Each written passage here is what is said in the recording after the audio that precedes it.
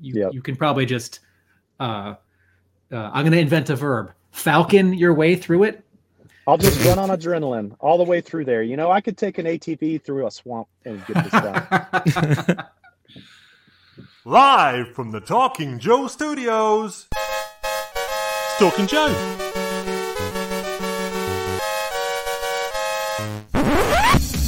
Talking Joe is on the air. Hey, today, baby, I got your money. It's me, Mark, and welcome to the Talking Joe, G.I. Joe Comics podcast. If you're new to the show, you can find out all of the details over at the website. talkingjoe.co.uk is that website.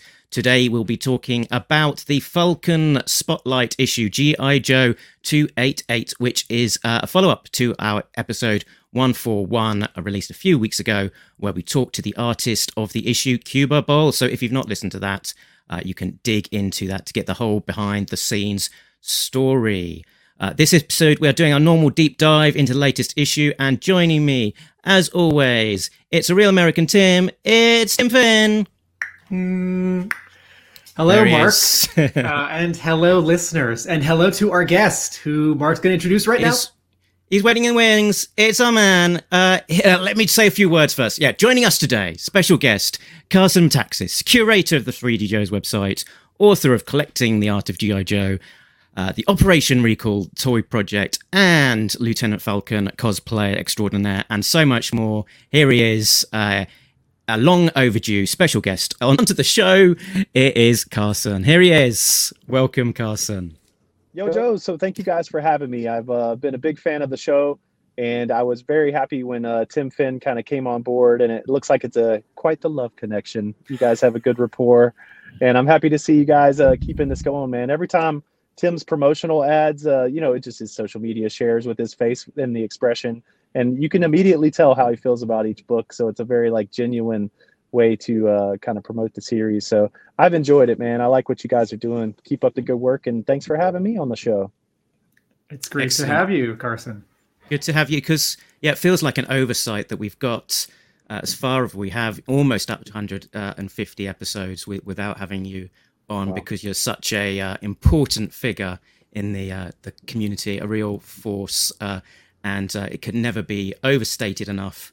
What you're doing in terms of your contributions, particularly around sort of building that the magnificent 3D Joe's website.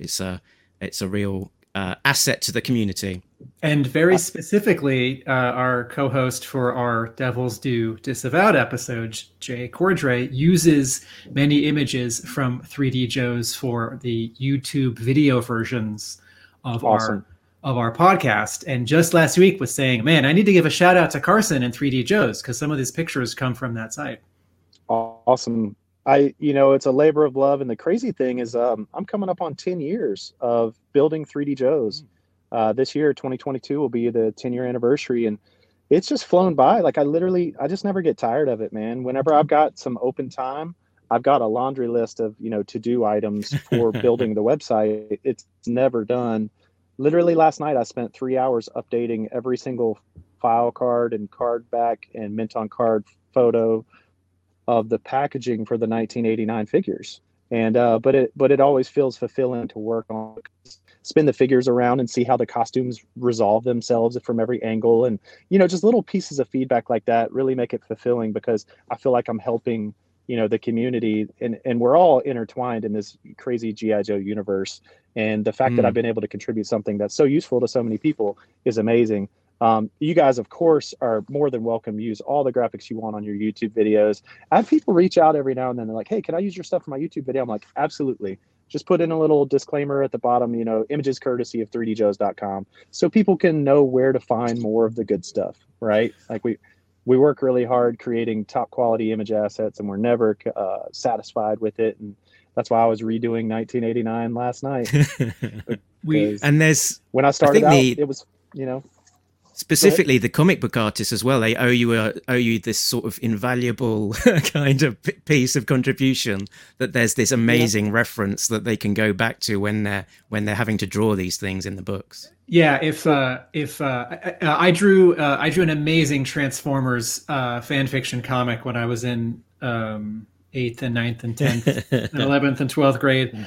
And all I had was Transformers Universe, the 4-issue miniseries, and like pausing VHS tapes. And there is, in Transformers Universe, there is one character where you see a front and a back view, and that's Optimus Prime because he gets 2 pages. And all the other characters, you got to know what they look like from the back.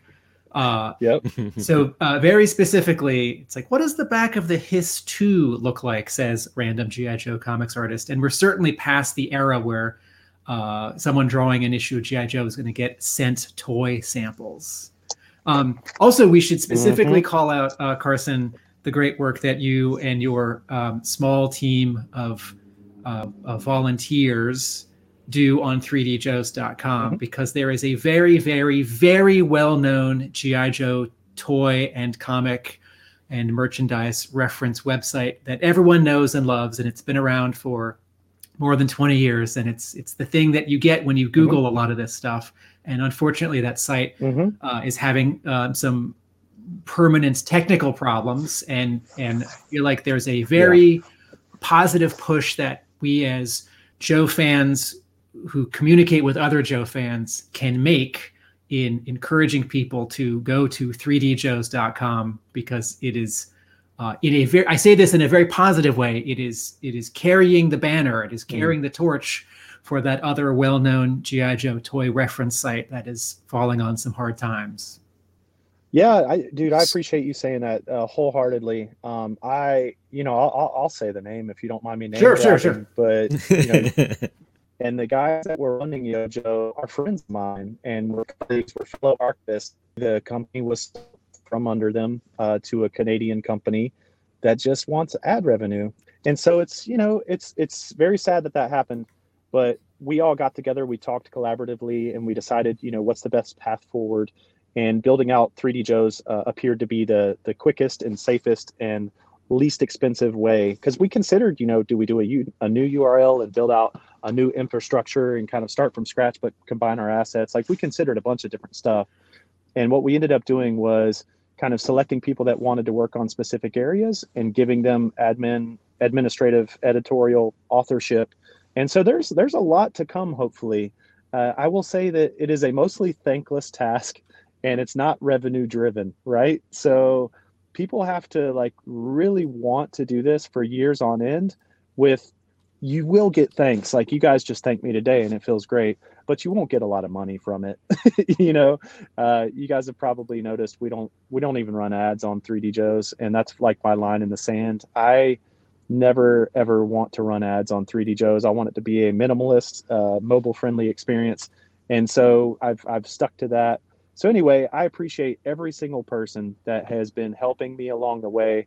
There are dozens of volunteers, so I won't try to name them now, but literally there are dozens and dozens of people that help me build this website out, that volunteer assets, that mail me toys, that do whatever they have to do, that edit Photoshop images for me. And I couldn't do it without each and every one of them. So I appreciate you guys giving a shout out to it. I will say the part that is really going to get a boost in 2022 is that pre-production tab. We've already got 5 or 6 creator profiles under there, and those creator profiles are like, each one of them is a book in and of itself. It's incredible. I think on the Bill Merkline creator profile that we just put out, there's 200 images. On the Ed Morrill creator profile that I'm working on right now, there's 11 pages in Microsoft Word without any images. So it's just a tremendous amount of content. And we're very excited to introduce some of these creators that were not so well known to the community in a very kind of, authoritative documentarian way. It's pretty exhaustive. It's pretty comprehensive coverage. So that's been exciting. And that's definitely the direction that I'm most excited about for 2022, is building out the pre-production tab with the creator profiles and the pre-production pages for individual products. So an amazing website that's only going to get more amazing. I appreciate it. Yeah. So you're looking at one of the pre-production. I'm sorry, go ahead. Yeah. This only thing dropped last week or so. It's the Cobra, the Cobra Trooper, I guess it would be commonly known as, but just some of the little tidbits that were included from this sort of, you think you know it all, and then there's something like this that comes along that sort of blows your mind. You think, I've seen, you know, been looking at this for the best part of 40 years, and sort of assuming these things and new knowledge, like that loop on the arm of the Cobra Trooper, that's piano wire for garroting. I was like, wow. Absolutely. So for 40 years, I thought that was like decorative, like maybe a ranking of some sort, some kind of insignia, you know, like something to indicate, since, you know, I don't know. I just assumed that it was kind of a military thing.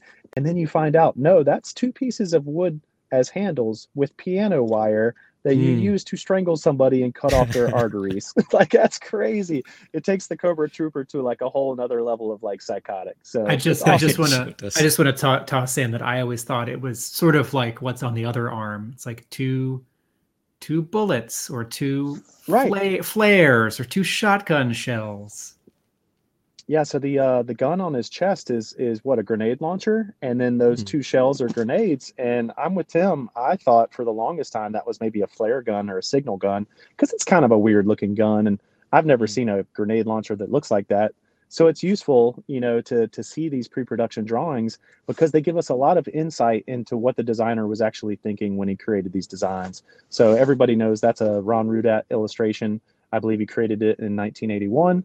And it's so cool to be able to read these annotations and figure out exactly what Ron was thinking while he was putting this together. Yeah, it's incredible. So, definitely you can, you know, with the website expanding the way it is as well, you can just lose yourself in there for hours. So it's awesome. it's a great thing for us as the community. So I know you've got to get on. So and we, I think, would all between us, you know, happily talk for hours on any given aspect of G.I. Joe. So let's keep on target. All right. So specifically, we're going to be talking about 288 and the Falcon on this show. But before we get quite to that, maybe let's just give a sort of brief, plotted kind of overview of, you know, how did you get into G.I. Joe, and specifically the comics, and then how did you find yourself to this, you know, connection with Lieutenant Falcon? Yeah, so it's kind of intertwined. I think, like many of you, I was growing up in the 80s, and the cartoon was on TV, and that was the first thing that caught my eye as a young, I believe 5-year-old, was when I first saw the cartoon on TV, and I just immediately loved it. I mean, to me, I always tell people this. I think the cartoon was intended to capture that younger audience, and the comic book was intended to carry us through our teenage years if we would stay hooked in and involved for that long. The comic book was always, you know, more mature, and you could grow with it, whereas the cartoon was just kind of silly and fun. So the cartoon sucked me in first. And I begged my mom for 2 straight years, I'm not exaggerating, to buy me some G.I. Joes.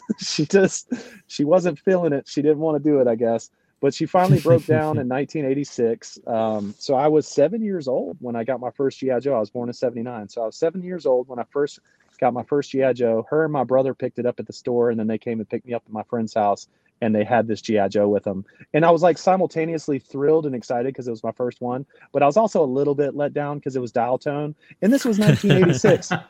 You could have had Bats or Beachhead or Snake Eyes or any number of other somewhat cooler figures than dial tone, let's be honest. And I love dial tone. There's nothing wrong with them. Nothing wrong with them, but, you know, spoiled little kid got his first Joe and wanted it to be a different one. So that was my first foray into the toys themselves. The comic book, I walked into Walden Books, which was in our local shopping mall. We didn't have a comic book shop in my town at that time. And so I walked into Walden Books and saw it on the spinner rack, and I was already hooked on the cartoon, and I believe I already had a toy in hand by that time. And so I picked up the comic book, and that was it. Just a dose of that made me, I think it changed the trajectory of my life. It made me a lifelong comic book consumer and a lifelong comic book reader. And it also pushed me into a life of creation. By 6th grade, I started drawing comic books. By 12th grade, I had drawn 6 full-length comic books, 22 to 24 pages each, that I had written. Most of them I created. I think 4 out of the 6, I created all of my own characters. So I would create all the little bio pages and everything too. One of them I did was an X-Men one, and I even colored that one with Prismacolor pencils, you know. So the comic books literally turned me on to a life in the creative arts. Now, I ended up going to college at the College of Design at NC State. And by that point, 1997 through 2002, I ended up getting a degree in mass communications and a degree in art and design. And I transitioned from wanting to be a comic book illustrator to doing video and animation because, to be candid, I didn't want to be a starving artist. And I was going to a lot of the comic conventions and I was talking to the premier artist of the time. I remember Joe Madureira, who was a cover artist for X-Men at the time, having a really formative conversation with him about the kind of the economic insecurity of comic book art. And he was on top. And I was nowhere near as good as him, nor would I ever be, was the way that I felt about it. So that's what kind of made me pivot to something more technologically challenging, where I could separate myself from some of the other artists that were running alongside me in just the illustration area. So I feel like me and Tim Finn have a lot of commonalities. Tim, don't you teach animation? I do. Yeah. So we've got a lot of commonalities. Did the comic books and cartoons put you in that direction as a kid? Yeah, but lots of animation. I mean, G.I. Joe and Transformers were my favorites, but yes, I was watching too much TV, and my first comic was G.I. Joe, and I became a voracious comics person immediately because of that issue. I think, I was listening to an article or listening to a video interview with a guy from Mile High Comics and Jim Shooter just last week. Josh Eggman posted it. And they were talking about how G.I. Joe was by far the largest mail order comic book, subscription-based comic book that Marvel Comics had in the mid-'80s. I think that comic converted or brought more people into the comic book, kind of domain than any other comic, because people had exposure to G.I. Joe through the toys on the aisles and the cartoon on TV. I think G.I. Joe the comic was a gateway drug for tens of thousands of people. I really do think that. Importantly, I have no data. book. No, well, I mean, the proof is that the comic book was advertised on television. Like we conflate the animation that was used with footage of kids playing with toys, and then the ad was technically for the toys, but then a different version of that ad without the footage of the kids, but only the animation, which would end with Jackson Beck saying, "What happens next? Find out in Marvel Comics." Marvel Comics. That absolutely, because how many other comic books were advertised on television in the 80s? Zero. So that was a first. That was absolutely that is a link. It's unacceptable. Look, G.I. Joe is beating us in the snow. G.I. Joe is fighting Cobra the enemy on land and sea and air. G.I. Joe, and he's beating us in the air. Joe's chasing Cobra in a desperate race, soaring and diving in a great sky chase. A real American hero. There's only one man who can help us. It's him. What's in store for G.I. Joe? Find out in Marvel Comics. Would you talk about the character of Falcon specifically? What is your connection to this character? So this happened pretty quickly. Like I just mentioned, my first actual retail purchase was Dial Tone in '86, right? So I was only able to convince my mom to buy me figures from '86 forward. In 1987, 1 year into collecting these hardcore, because once I broke her down, the dam, it crashed open, and we were buying Joes left and right. And she could just tell how happy it made me. And I had my little checklist, and I was going to karate class and trading doubles with other people to get the figures I had missed from the earlier years and stuff. So I went in hardcore. I immediately just became a collector and had to have them all. But 1 year later, 1987, I'm growing up in Southern Pines, North Carolina. My dad is driving 20 minutes to Fort Bragg, North Carolina, to serve with the 5th Special Forces Group as the executive officer of 5th Group. He worked with 5th Group, 7th Group, I think 3rd Group, and he helped stand up JSOC, which is the Joint Special Operations Command, back in around '83, I believe.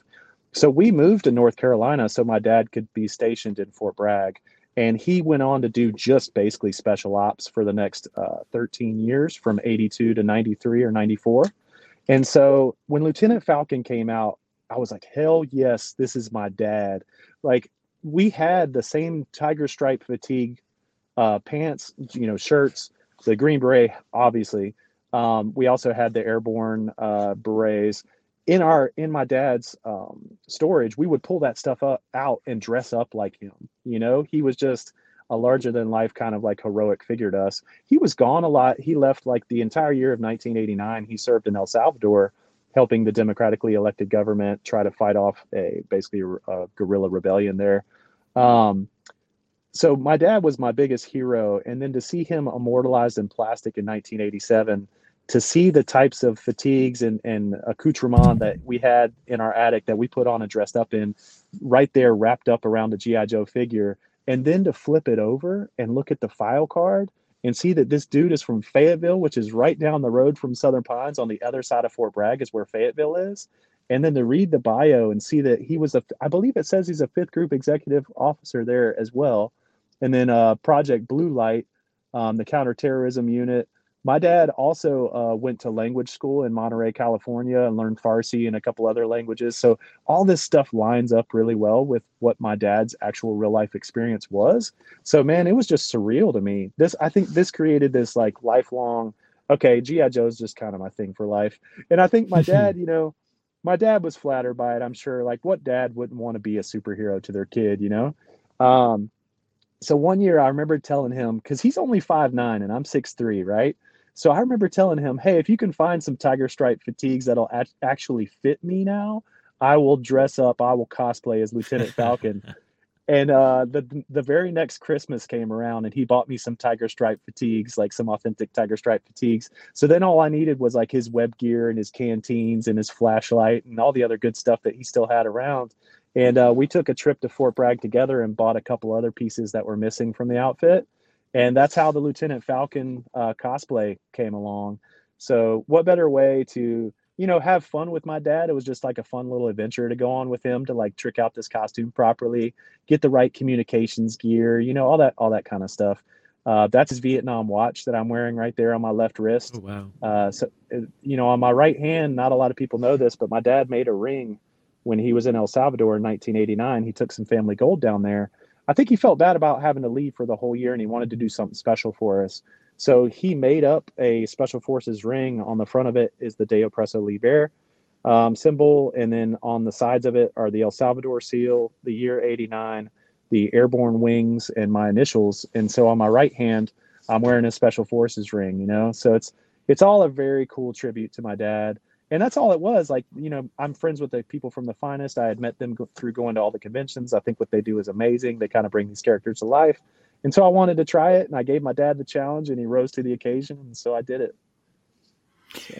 Cool. So I've got I'll just share something quickly here on the screen. I've got this is the trading card that you included in with the slipcase for the Art of book, and and you've got a little file card there with yourself as Lieutenant. That's Falcon. right. I've got that super cool. I love that series of trading cards. I absolutely love it because every one of those Finest members like really put their passion, heart, and soul into the costumes that they come up with. Some of them with like custom helmets and fabricated materials. Like mine was like more real world, so it was easier to pull together. A lot of the Finest costumes are so much more imaginative and require a lot more heavy lifting than mine did. So all the respect in the world to the people at the Finest that work their butts off to make memorable costumes to make people's convention experience more exciting and more memorable. So this wonderful photo of you disembarking from the back of a C-130. Who took this photo? We should credit the photographer. Who took this photo? Absolutely. Tim, I really appreciate you saying that. Every time I post something related to this, I always try to tag him as well. So his name is Joe Goldston, and he has dressed up as a Cobra Trooper on a number of occasions. When we did the Falcon glider and the Viper glider, he was the Cobra Viper pilot, obviously. So he's on the bad guys, I'm on the good guys, but we're the best of friends. We've been going to all the conventions together since 2012, and we have a lot of fun with our hobby. He's a great guy. When you go to conventions, though, you are more. I'm painting the picture for people who haven't been to conventions or haven't been to any recently. When you were at G.I. Joe conventions, you are more often tabling at your booth, selling your books and posters, and you are less often walking around in costume for photo ops, correct? Yes, for the most part. The books that I made, for good or for bad, they sold out in a year and a half. So I haven't actually had a retail table for the last couple of years because I haven't had any books to sell. And I decided after, I think, 1 or 2 shows of bringing posters to it that it wasn't worth the hassle.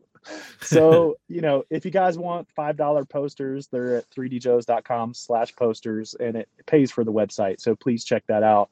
But yeah, I've been sold out, Tim, for the last couple of years. So what I've been doing, like at the Joe Fest this last year, I put on a panel, and that was a lot of fun. I love to do kind of educational content when I can. And I worked with the Joe Declassified guys at their booth.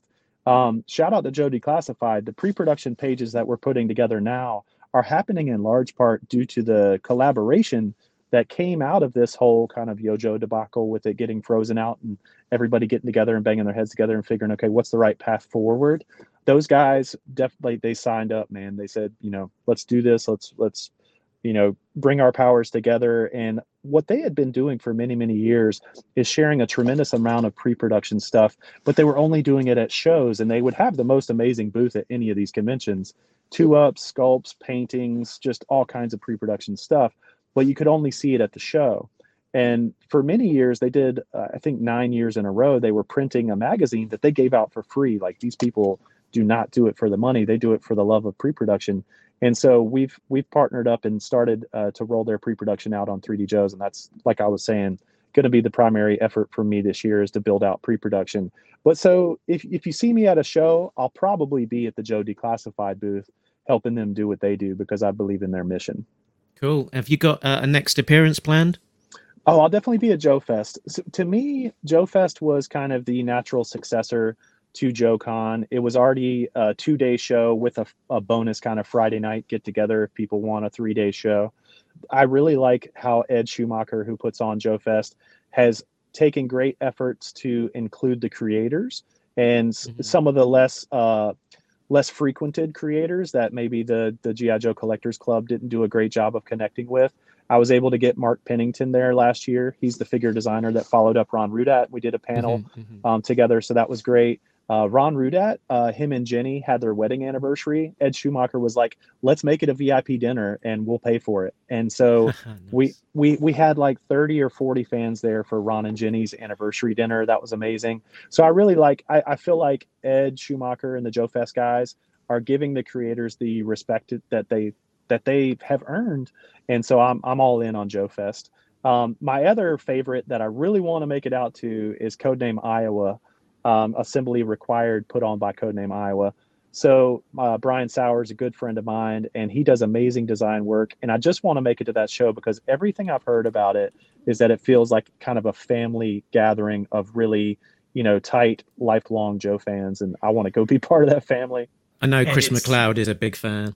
And Ron Wagner lives in the area, and he is often a guest or is always a guest. Yeah, I can't remember a year that he wasn't a featured guest. Yeah, so that's a big selling point for Assembly Required. So I definitely want to make it to Assembly Required. It's just a bit more of travel for me, but I just got to get over that. I just need to make it happen. So we've got this amazing photo of you. Oh, who did you Photoshop the yellow, the blast from the shotgun? Yeah, I added that. Yeah. All right, so. I was just going to say, we weren't able to fire live rounds. We were, this was at a battleship, I believe in South Carolina. And they had a battleship that we went on and shot a bunch of photos on, but just on the kind of the shore area right next to that battleship, they had this beautiful kind of Vietnam era recreation that had all kinds of props, different types of vehicles. And so this helicopter, we were able to all load up in it and get these photos of like we're going into a mission or we're coming out from the mission. They had a bunch of dugouts with sandbags and stuff. It was a very cool space to do a photo shoot. So I just came home. This was my favorite image because it had such good motion to it. Like Joe Goldston did a really good job of, kind of spray and pray, shooting the heck out of it, super fast shutter speed. And he got some amazing, you see Muskrat right there behind me, running off behind me. We're both clearly in motion. We're not posing. Like it looks like we're actually we got some emotion and we're moving into combat. We're not just kind of acting. At least that was what I hope that people feel when they see that image. So, all right. So take us through. So this photo is from several years ago, but then all of a sudden, last month in December of 2021, an issue of G.I. Joe is published with a similar drawing. So what's the connection? Right. Yeah. So, Mark mentioned the book series early on. The book series, Collecting the Art of G.I. Joe, is about a 3.5, 4-year project. We printed 1,000 copies, and I had those from, after the Kickstarter for about 1.5 years. Well, John Royal, who's an amazing cover artist, reached out to me, and he candidly said, like, hey, look, man, I love your Collecting the Art of G.I. Joe book series, but I'm a comic artist, and, I just don't have $200 to throw at it.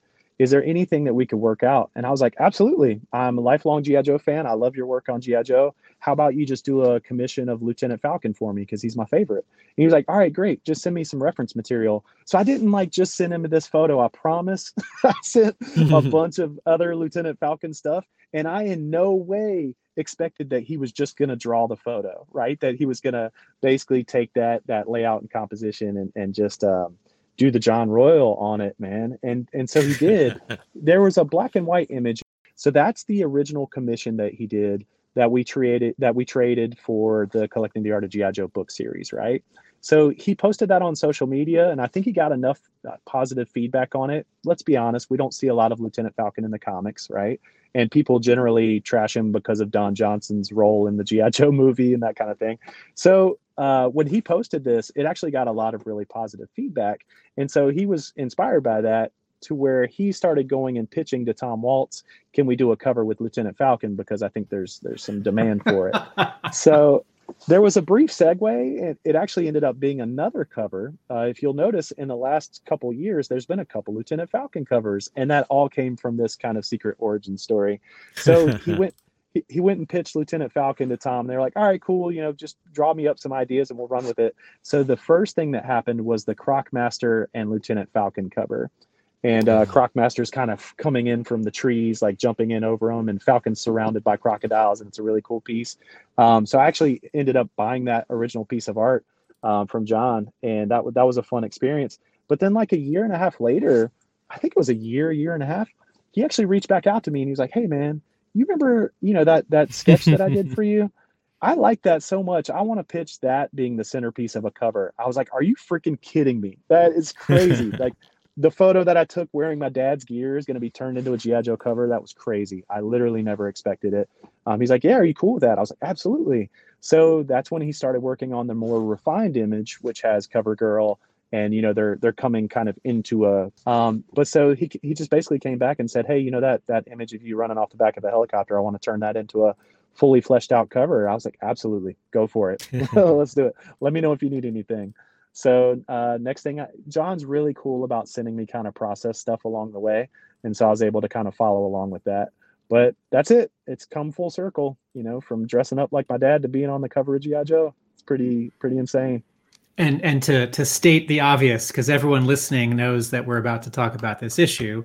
Yep. This issue is all about Falcon. So this cover, a lot of covers don't represent the contents inside the issue. And so not only do we have a cool, right, I know I'm stating the obvious, but I feel like we need to put a button on this thread, like logically, like CoverGirl's not in the issue, but we rarely get a Falcon issue. We've never gotten a Falcon only spotlight issue, and Falcon gets both cover B, and then also this retailer incentive cover, which was a for every 10 copies that a store ordered of A or B combined, they were allowed to get one copy of this variant. That's right. Yeah, I had to have my local comic shop buy 50 copies of this issue so that I could get 5 of the variant. They were very happy to do it for me. Wow.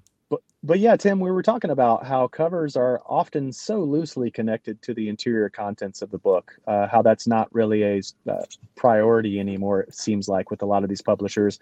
So how refreshing that we get some awesome Falcon covers with an awesome Falcon Spotlight issue. I couldn't be happier, man. Sometimes life is really surreal, and this is definitely one of those surreal moments. I also appreciate that cover B, which is Kuber Bayal's drawing of Falcon, and then also cover RI, retailer incentive by Royal and company, that they are very different from each other. And it's funny when occasionally we've gotten a spotlight cover with a character, and then one of the other covers is actually kind of similar, even though two different artists were doing them sort of separate from each other. But here facing left, facing right, running, not running, more sort of animation colors versus a much more muted palette, solo versus with someone. Makes for these two covers make for a great contrast, and suddenly we like seem to have a wealth of images of Falcon on the front of the book, which like never happened before. It really didn't. It really didn't. He was not a key element in the comic book. So it's been an interesting turn of events. You've got a long journey ahead of you, Carson. So you do have to push on and unfortunately can't stick with us for the full discussion. But be fun to just get your kind of higher level thoughts on what you felt. Generally what you thought of the issue. Sure, absolutely. I like that it started with a small, intimate moment of him at the JFK Center. I thought it was a nice way to, bring in kind of the origin story. It's interesting to see the kind of modernization of the story of Falcon. Obviously, he can't be a Vietnam veteran, right?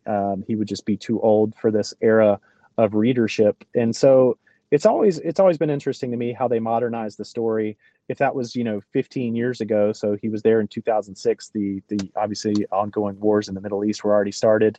They did manage to work Vietnam into it, with his father being a Vietnam veteran, and there was some political statements there, about how the DoD was not willing to admit that his father was exposed to Agent Orange and that potentially killed him.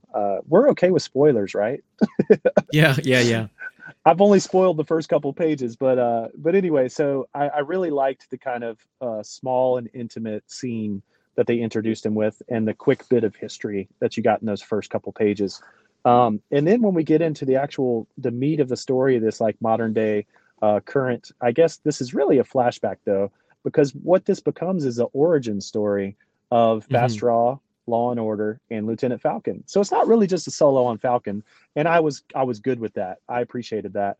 I like that they kept it kind of era specific. So obviously us as kids and collectors, we got Law and Order, Fast Draw, and Lieutenant Falcon in 1987. And they stuck with that, right? So they introduced those three 1987 characters in this book.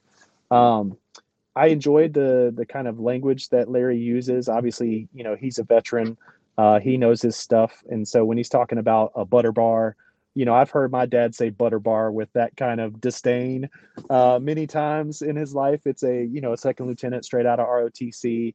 You've got that one vertical bar that's got that kind of gold bronze color to it.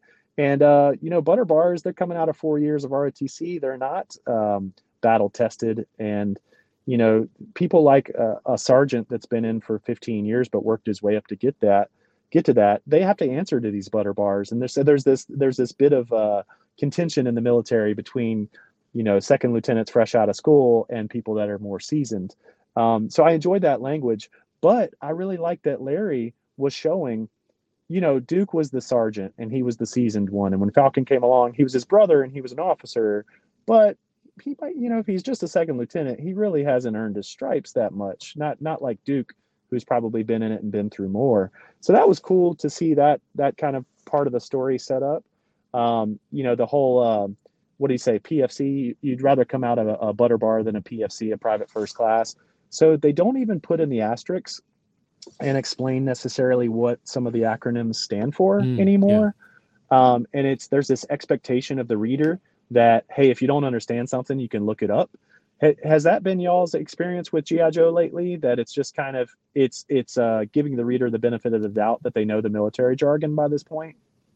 Yeah, for quite a large extent, we've noticed that there's some of these terms that don't have the asterisks and editors' notes, quite to the degree that there was in more so in the original run.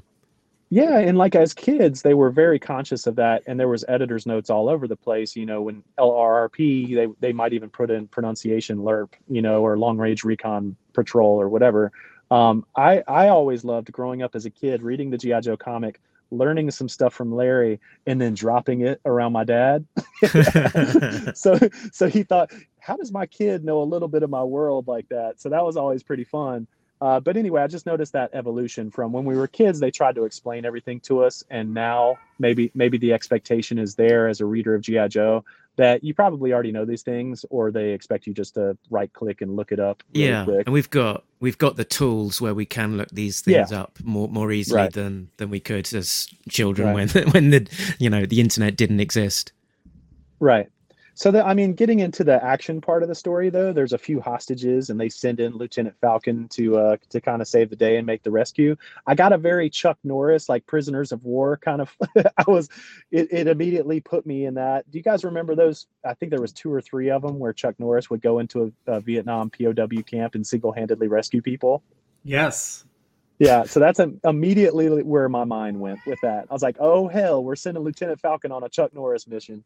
So that was pretty fun and exciting. I thought the only thing that was a little too convenient was, the problem was if you came in from the west, they had mortars set up and they could decimate any type of frontal assault. And if you came in from the east, there was this impenetrable swamp, and that's your big problem. And you're like, okay, well, how are you going to solve that?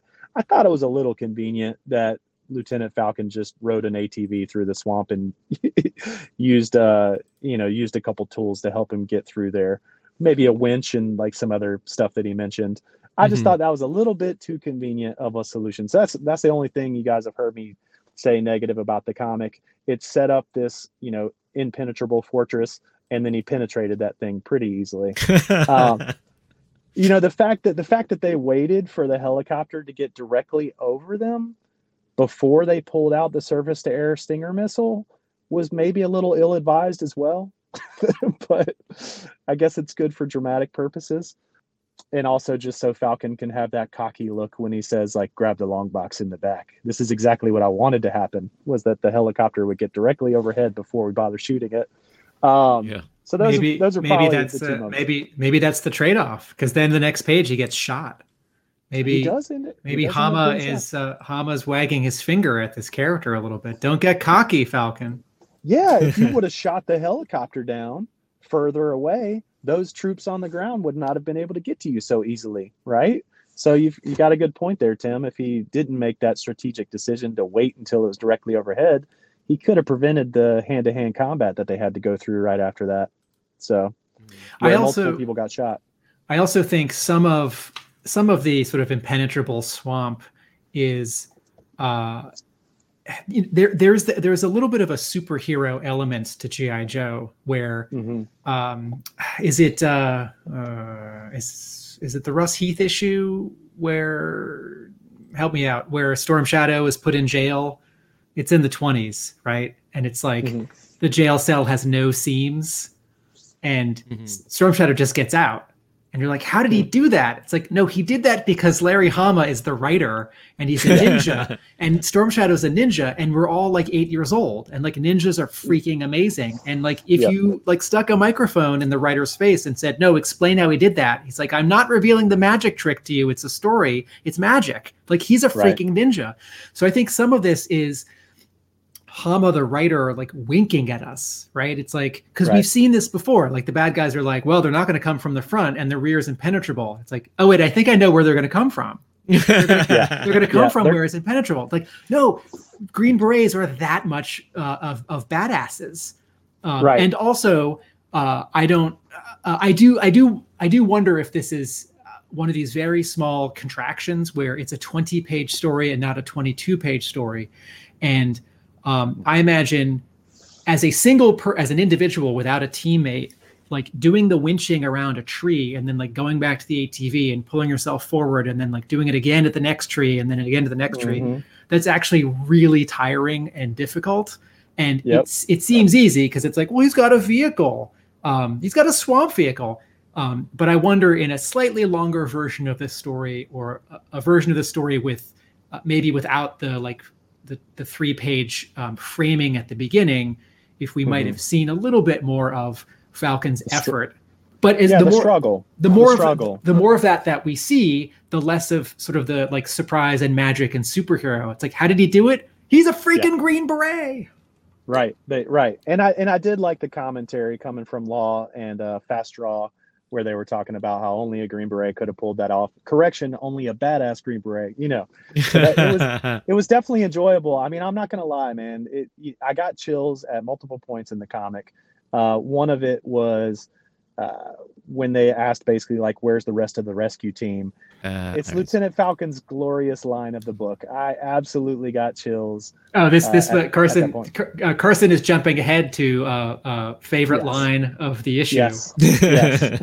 And that's it. And you guys probably knew I was going to say that, right? You know, where's the rest of your rescue team? I'm Lieutenant Falcon, and there's nobody else but me. Like, yes. And the way he's, for people listening and not watching this podcast, the way that he's saying it, they're all running, he's in the lead, and he's saying it with a very cool and calm face. He might be bragging, but he's also saying it matter-of-factly. There is he knows. He knows he's a badass. He knows it's his issue. He knows he's on the cover. He knows it's his spotlight and their supporting cast, right? So I do have to say, Order stole some of the show, though. It was pretty awesome to see Order in there. Yeah, there's some great Order bits. What a great way to introduce, you know, these three characters to the G.I. Joe universe. It's amazing that here we are 288 issues later, and we're still getting these awesome origin stories for different characters that just haven't been given their moment in the spotlight like that. So that's the benefit of a universe where you've got literally hundreds and hundreds and hundreds of characters. I think from 1982 to 1994, they released 482 figures, maybe. Obviously, some of those were multiple versions of the same character, but not a lot of them. And so, man, there's just a treasure trove of characters to pull from for this franchise, and a lot of characters that deserve more time in the sun. So it's awesome to see it happening. This is why I'm always rooting for the book to be bi-weekly.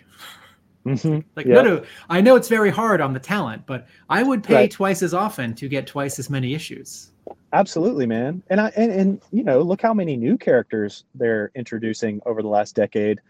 Don Moreno and Helix are going to be the spotlight next month, right? And those two characters have come about in the last decade or so. So there's so many different characters to cover here with this property, and you really can't give them all their due. So yeah, Tim, I support the bi-weekly thing. I don't know if Larry's up to it. I think as much Larry, it's the team, like an editor wrangling that, a letterer and a color artist, whether you get the regular people to do it twice as often, or you pull in additional people and keep the regular people at their regular schedule. Like, you know, you see 5-10 years ago when DC Comics was doing it with Batman series like Batman Eternal, or with 52 or Countdown.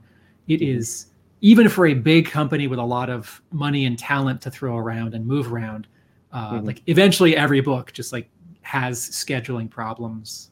Sure.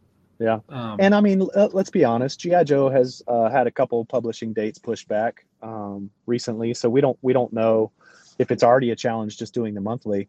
You know, I just, more than anything, with all the talk lately of will IDW have it throughout 22, or is maybe another publisher going to be able to wrangle away the rights? I just want Larry to keep doing it as long as Larry wants to do it. And just from a milestone perspective, I want to see him hit 300, even though he's written way more than 300 G.I. Joe comics if you count special missions. I just want to see him hit that milestone. Like, what other creator in our generation, you know, Chris Claremont didn't do that many issues of the X-Men, right? Marv Wolfman didn't do that many of Teen Titans. Like, what else compares to Larry doing 300 issues of G.I. Joe? Yeah, there are things that, like those, you know, Sergio Aragonés on Gru, Stan Sakai on Usagi Yojimbo, but, you know, like even Stan Lee and Jack Kirby on Fantastic Four or Thor top out, you know, at 100 issues or so. Yeah. It's unfathomable, and I don't think we'll see it again, just based on how the comic industry is going and how often people move around property to property, and how they're now going from industry to industry. A lot of them go into video games or TV or whatever. So I think Larry's kind of that generational talent. I really want to see him hit that milestone. So Carson, Mark, you might have your own wrap up thought or question, but I'll lob you one. Now that you have gotten your very excellent Falcon cover, I should say covers, because it's 2 on this issue, and Spotlight issue. What is left for you and Falcon? In the toys, in the comics, in media? Tim, I don't know. I honestly, I never, ever in a million years would have ever imagined this whole scenario playing out. Like, truth is stranger than fiction. Life is crazy. I think when I posted this, that was my lead in. Life is crazy. You just don't know what's going to happen. All I can do is just like continue trying to put good energy out there, be positive and optimistic about the brand because I love it, and put hard work into 3D Joe's and the other kind of complementary products. And you never know what's going to come out of it, man. And this was just one thing. If I hadn't done that book series, John Royal wouldn't have reached out to me to trade for them, and he wouldn't have done the commission, and he wouldn't have done this cover. And so you just never know what's going to come back. You put out good energy and hard work, and you hope that something good comes back in return. And this was something amazing, you know? Wonderful. Good idea to end it on. But before we wrap up, just to give you an opportunity to give a shout out to anything else that you wanted to promote, point out, whatever. So I know you've got some pretty cool projects being lined up for 2022 as well. So absolutely. The long overdue one is the books, right? The Collecting the Art of G.I. Joe series sold out a couple years ago, and I get asked about it at least on a weekly basis. And so what we're working on is an omnibus hardcover that will recollect all 6 of those volumes. But 1982 to 1986 has been completely redone. We've reshot everything. We've rescanned every box. We've done all the Photoshop editing again, because it wasn't to the level of quality that Chad Huckle and I were happy with. I've gone around the country interviewing the old creators. We filmed 40 hours of interviews that I'm going to use as material, as research fodder for that omnibus hardcover. So it'll be more chock full of research. I've been gathering unadorned art archive. I've been able to purchase some paintings and Kodachromes and that kind of stuff. So I'm sure we'll see those. So all that will be included in the omnibus hardcover. I should be kickstarting that within the next month. I just moved though, and so that kind of has thrown a monkey wrench in my timing. But I'm working on brand development for that book with Ed Morrell's son, Sean Morrell. A lot of people don't know who Ed Morrell is, but he worked on G.I. Joe from 69 to 89. And so I'm refining that before I get ready to kind of go to Kickstarter and do the pitch. I'm working with the Morrells to make sure that this book looks as good as it possibly can. And then the next thing, I've worked with all the creators while we did those 40 hours worth of interviews over the last year and a half. We actually made an all new action figure from start to finish, from sketches to presentation art to package art to sculpted figure to 3D designed and printed accessories to a hand sculpted carrier pigeon by Bill Merkline. He's a spoiler alert. He's a radio teletype operator. And I actually submitted this concept to Hasbro in 1989. And so here we are 30 years later, and we've brought it to life. So that'll be coming out. And Mark, you already alluded to that. We're calling that Operation Recall, because in the military can recall old veterans back to service in times of great need. And so basically the pitch is, in this era of action figure stagnation, I've recalled the veterans to design all new action figure concepts. So you guys will be hearing a lot more about that, hopefully very soon. Very cool. I look forward to it, as I'm sure many people across the fandom are. So look forward to finding out everything that will be involved in that. And it feels like there's a massive appetite for it. Even Hasbro have realized what the fans want, and a kind of slightly changing direction on their retro line, and sort of heading more towards the recall direction. I'm eager to see it. I'm very eager to see what they do with the O-ring stuff. It's amazing because, we've been asking for it for years. And I remember at the conventions, probably 5-7 years ago, talking to, Vice President of Boys Toys, Daryl DePriest, about it. And, we just got constant pushback, like it's impossible. O-rings will never come back. We've thrown away all the molds. The hardware is too expensive. It's just not going to happen, like any number of excuses. And here we are, 2022, the 40th anniversary of G.I. Joe, A Real American Hero, and O-rings are coming back. I could not be happier about it. I'm thrilled that Hasbro's doing it. I hope they create some all new original designs. I hope it's not just recreating what we got in the 80s. I hope that they do bring some, I'm sure they're going to do a lot of that, like they've already shown with the Snake Eyes and Storm Shadow 2-pack. But I hope they also throw in the mix some new designs. And if they don't, we will with Operation Recall. So how about that pitch? There we go. Excellent. Cool. So I think you've got a long drive ahead of you, Carson, so I won't hold you up any longer. But right. Thanks for joining us today. It was great to hear have you full stop, have you on, just talk to you, but also specifically get some of those stories about how how your involvement with that the cover, how that all came about. So that was some great stories. Awesome. So, it was a again. surreal experience, and I really appreciate you guys for having me on. I enjoyed the company, Mark and Tim. So you guys, anytime if you want me to come back on, just let me know. Sounds good. Yes, for sure. Let's not leave it so long. And we, Carson, I look forward to as public health in America in 2022 hopefully gets better. I look forward to seeing you in person at a convention. Dude, I love it. Look forward to it, Tim. Can't wait to see your book updates too, man. I know you've been working in the background. I'm excited to see what you've been cooking up. Thanks. Yep. Talk to you guys soon.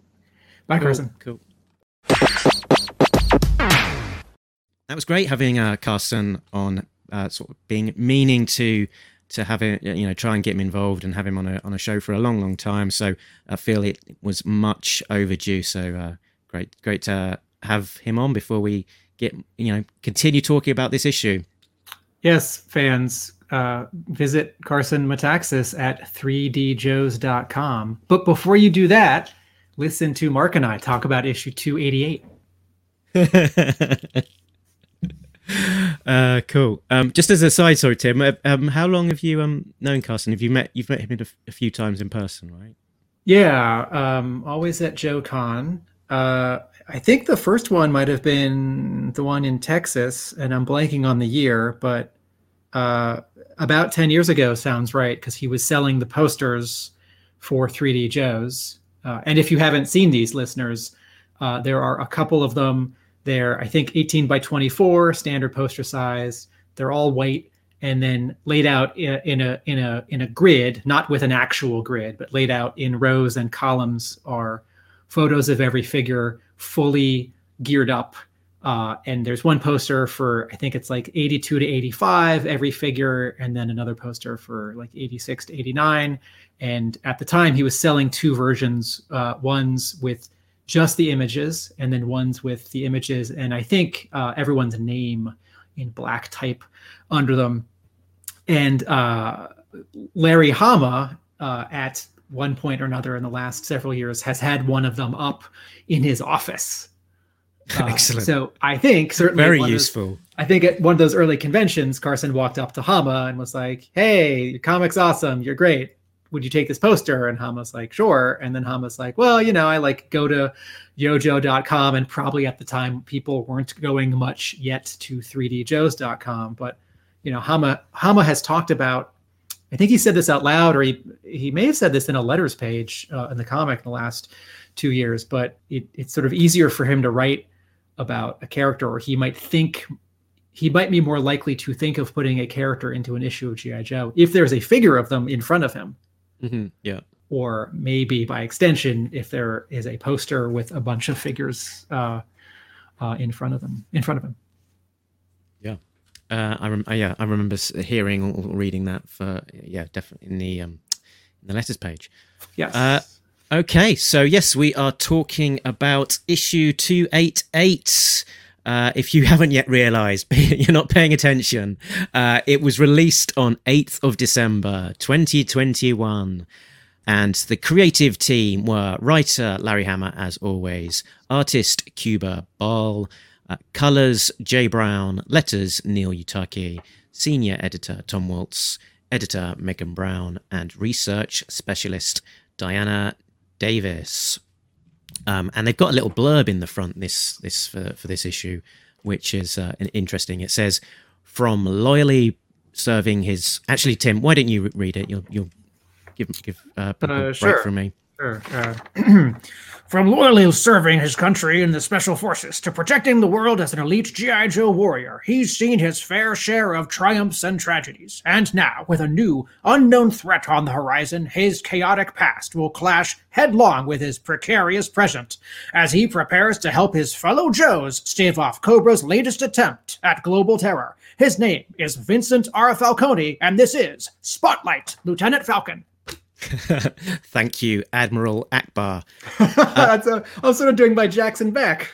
So that sort of blur for the sitrep sounds like it might have been written before they saw the script. Their sort of chaotic past clashing with his precarious present, unless it's foreshadowing something to come. But interesting. Let's look at the covers, shall we? Let's have a look at the covers in the gallery.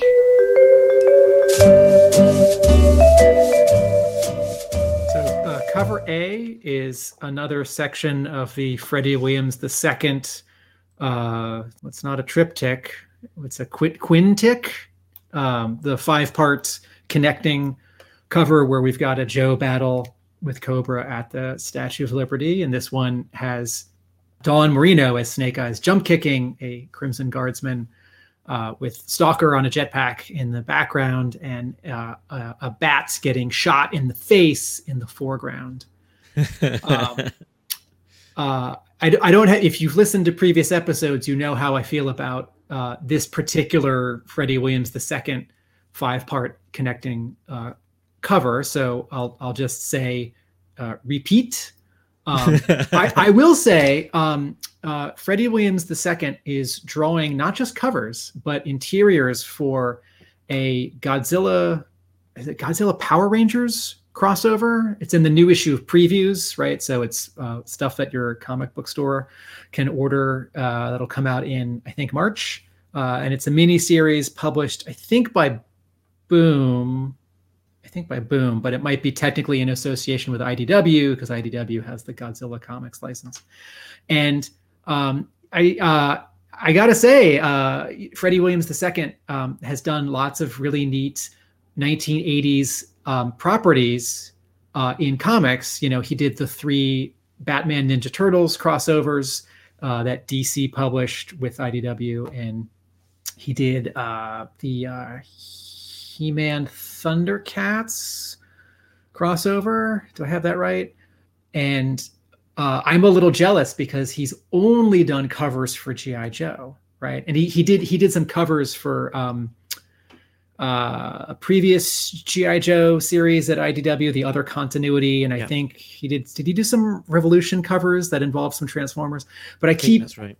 I keep hoping that in addition, it's all these other brands where he's doing covers and interiors, and I would really love him to do covers and an issue of G.I. Joe. Cover B is drawn by Kuber Bayal and colored by his wife. Chimerispa. Thank you. And in our previous episode about this issue, I spotted a second signature on the cover, but Bayal revealed to us that he had sort of forgot to tell editorial when he turned in the image. He'd sort of forgotten to tell editorial that he drew it and someone else colored it. And so the credit on the inside front cover of this issue just says art by him and doesn't designate anyone as the color artist. And then retailer incentive cover is penciled by John Royal and inked by Jagish Kumar and colored by James O'Frady. And separate from the fact that it is a drawing of a photo of a nice guy who's a good G.I. Joe fan and person and steward, it's also just a very fun and exciting cover. It's there's a lot of action because Falcon's running and there are guns going off and explosions behind him. There's a foreground element at the very top of the cover, which is this Cobra, the printed comic with the logo. I thought it was a Cobra flag, but seeing it without the G.I. Joe logo, it looks maybe more like it's like at the bottom of like the side of a HISS tank or a panel on a doorway that has the Cobra logo on it. But in either case, it's a nice element that adds some depth to the cover. And the detail of which is mostly lost on the printed cover because it's behind the logo, so yes, you can't see a huge amount of the edges of it, can you?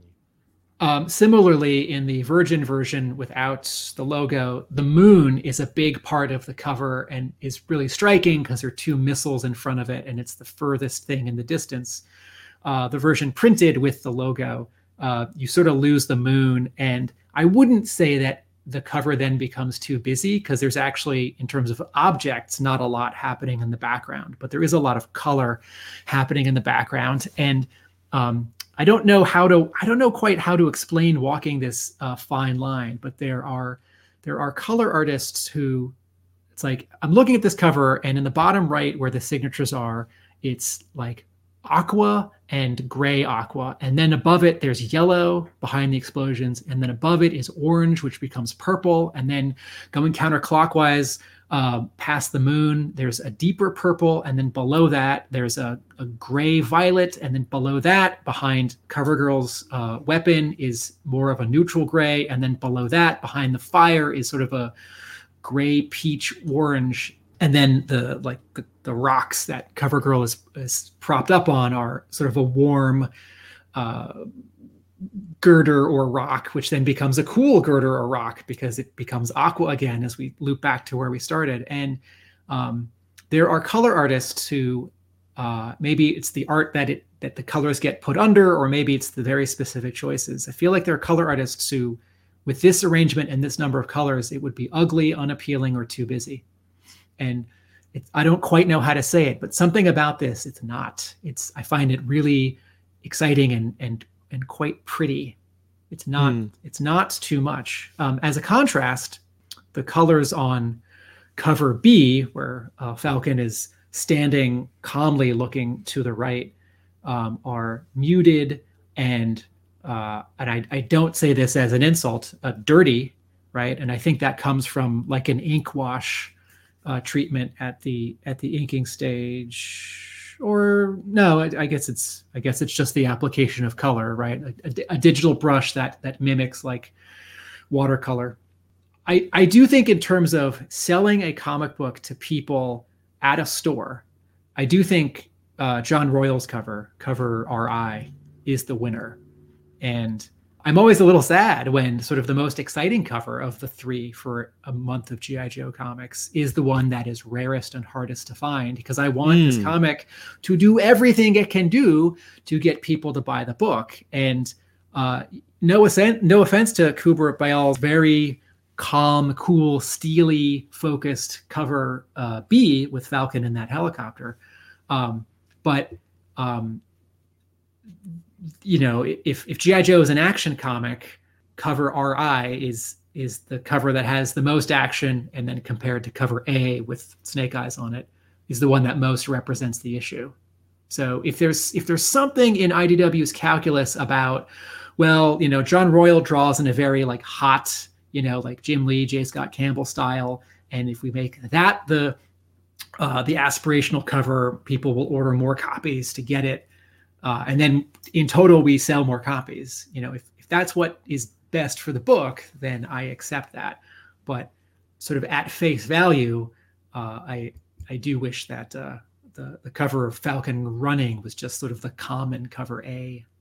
Yeah, I just had a thought about sort of your note around the colors, and there is a lot of going on with the colors but it still works. And I think it might partly be down to kind of John Royal's quite open style, but that but that has very clear delineation of quality of the line. So there's there's a difference between the thickness of the line that he's using on the drawing, and it sort of really makes the shapes stand out and stand apart, so that it's not getting, I guess, overcomplicated by the colors, because of that aspect. I think helps it. If there was a lot, if the art was a lot busier with the line work and the cross hatching and the details, and also didn't have, I guess, that difference in how the line is treated, I could see that this getting a bit busier and harder on the eye. Yeah, maybe a comparison is John Royle's cover from several issues ago of Law fighting the Desert Scorpions, where there was a lot happening in the background. And here, like, yes, there are 2 helicopters and 2 explosions, but effectively there's no background. It's not like Falcon and CoverGirl are in front of a fortress and a gun emplacement and the woods, right? It's everything behind them is basically negative space. And so James O'Frady can go a little nuts with these gradients, which, on paper I wouldn't like, but I think are quite nice here. I think this cover would also work if James O'Frady had picked, 2 or 3 colors for the background instead of 8 or 9. But this cover does have some latitude. How does the issue overall, Mark, work for you? Yeah, good. It's I think it's a very good issue. Works well. Shall I get into the plot breakdown? Oh yeah. As a reminder of exactly what happens.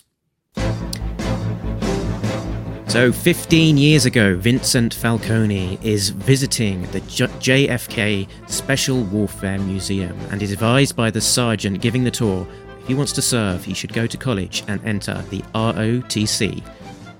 That kid would go on to be a Green Beret, ROTC commissioned, Special Forces trained, top of the class at Benning Jump School and Ranger School, and 7 years later, at Bolivia Wolf-Clickenland border, 3 soldiers, Brown, aka Farstraw, Levine, aka Law, and Barkdale, aka Shallow Grave, have been held captive at an impenetrable fortified village.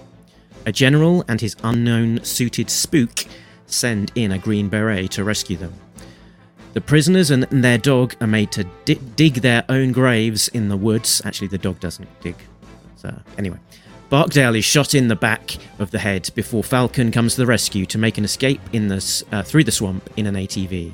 Meanwhile, the militia make chase in their hind helicopter, which Farstraw is able to take down with a Stinger missile.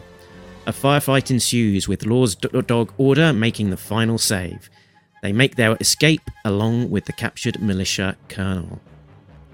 The general and the spook are offered to recruit all 3 into a covert action team, codenamed G.I. Joe. So the immediate thing that struck me was instantly trying to recognize where we were and who those mysterious figures were in those early pages, the general and the spook, and just looking from the preview page, I was like, that spook guy looks very familiar because of that sort of distinctive kind of hairstyle that he's got. And I was right. It was the characters that featured in issue 60, Cross Purposes, which was the Todd McFarlane issue. So this is set immediately or at some point before the events of that issue 60, that was the issue that introduced originally Falcon, Law and Order, Farstraw, and also Chuckles, who's not in this issue. So it's interesting that this is called a spotlight, but in some respect it feels more like an untold tale in terms of it is a tale from the history of G.I. Joe, an origin that we didn't know that we wanted, but have been given, and it definitely is welcome. So giving us an unexpected backstory of Falcon, and to some extent Farstraw and Law and Order as well. The thing that struck me most is, I guess, the simplicity of the story.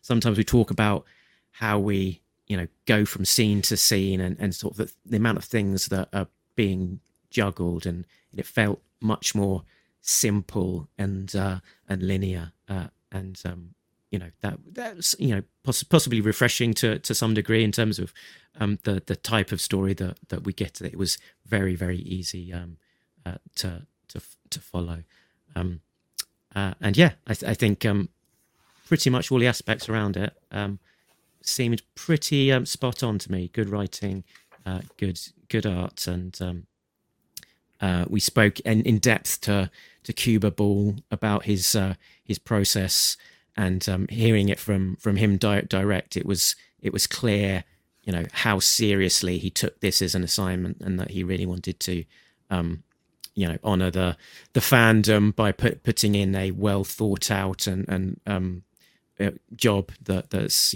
definitely had a lot of consideration as to how everything works, hangs together, that there's thought behind the way that things look and flow, and that's seen on the page.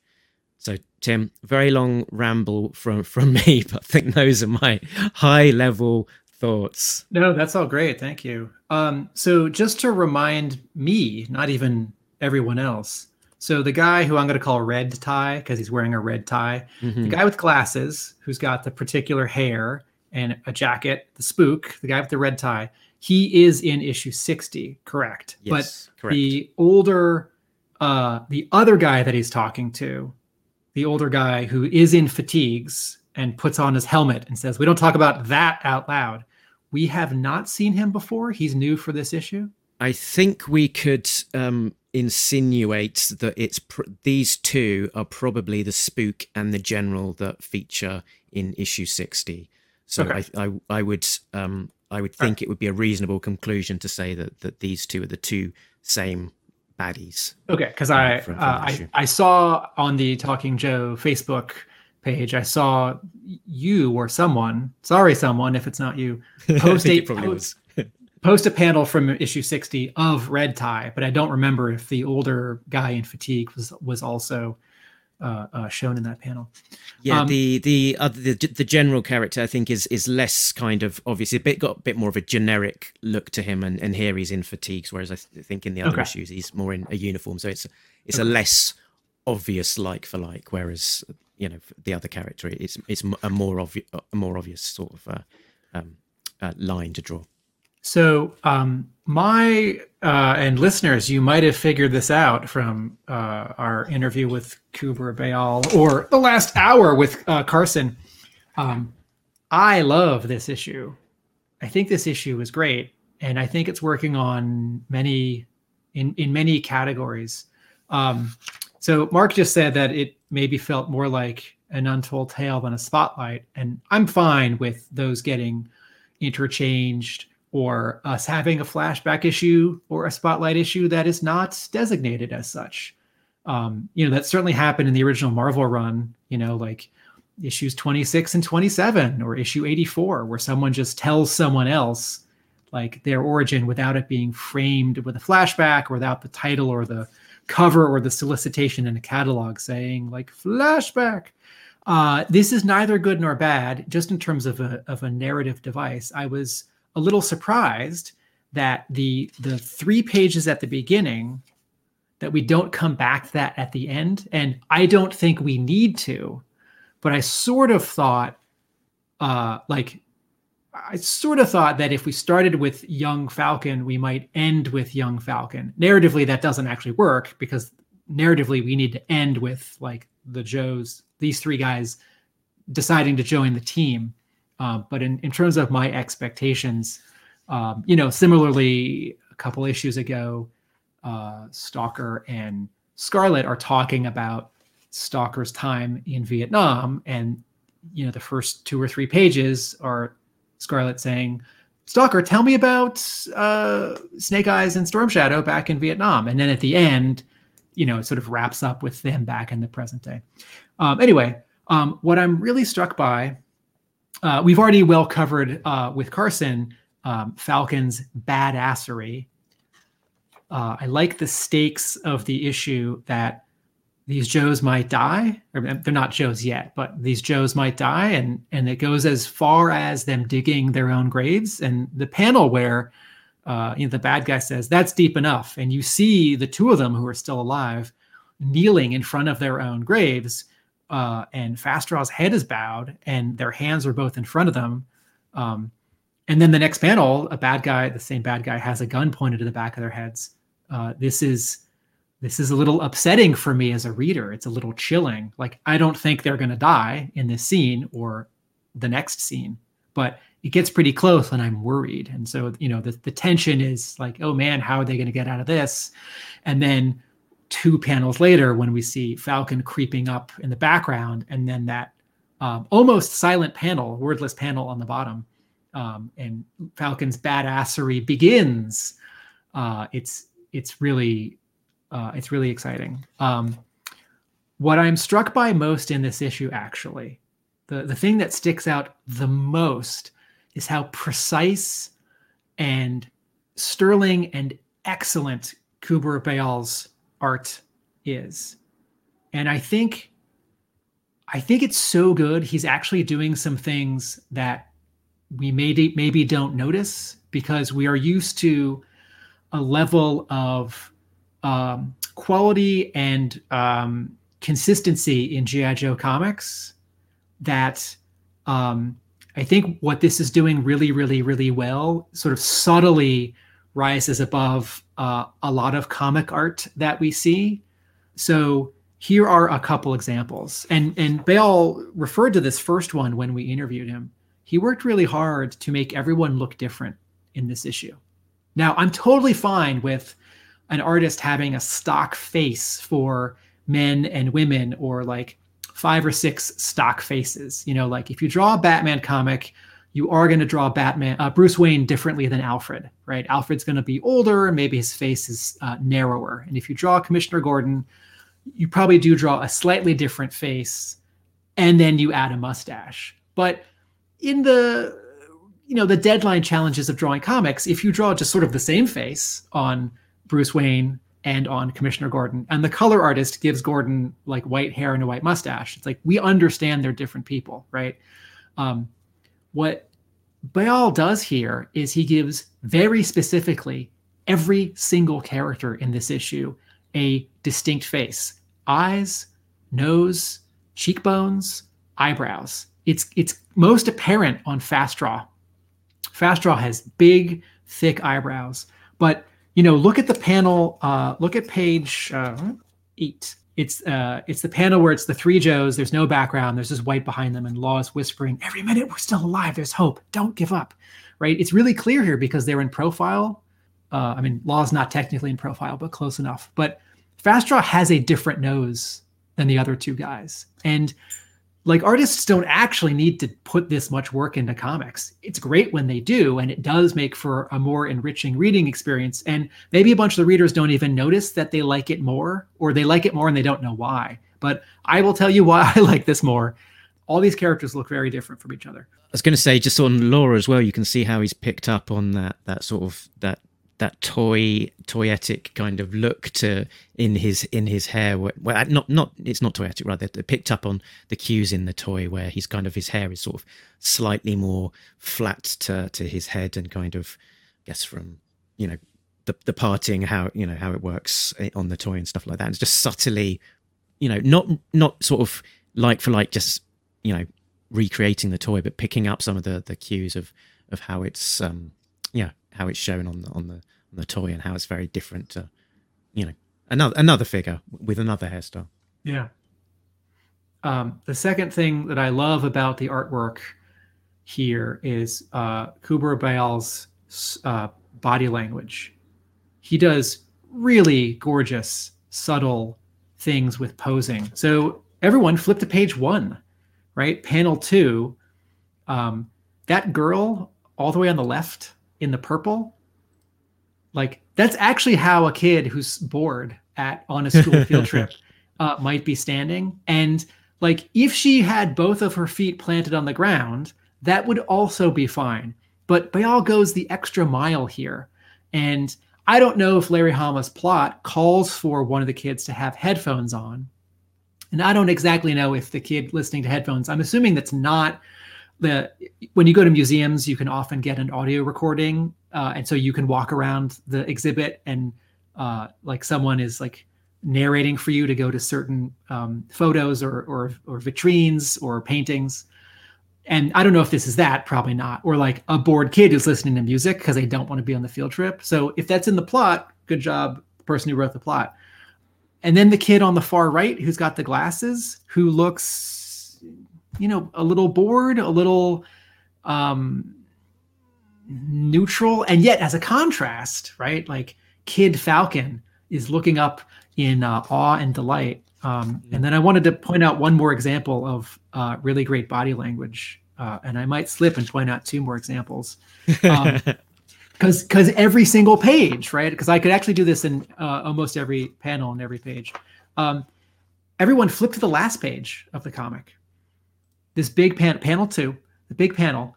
And this happens in almost every, So everyone on this panel, has a different pose. So Red Tie has his hands in his pockets, and the general has his arms akimbo, and Law is leaning forward, and he's got one hand over the other. Fastraw has his arms folded, and then Falcon has his arms folded, and then Fastraw has one leg up, which makes perfect sense. One hand is up on his thigh, and the other hand is hanging. And notice even what he's doing with his right foot. He's pressing it up a little bit off the ball of his foot, so his heel's off the ground, right? And then in the final panel, right? Like all three of them are. It's the acting, the body language is so good, and I haven't even described one of my favorite words, storytelling, right? Like all the drama, all the sort of neutral scenes where someone's just talking to someone, and then the action.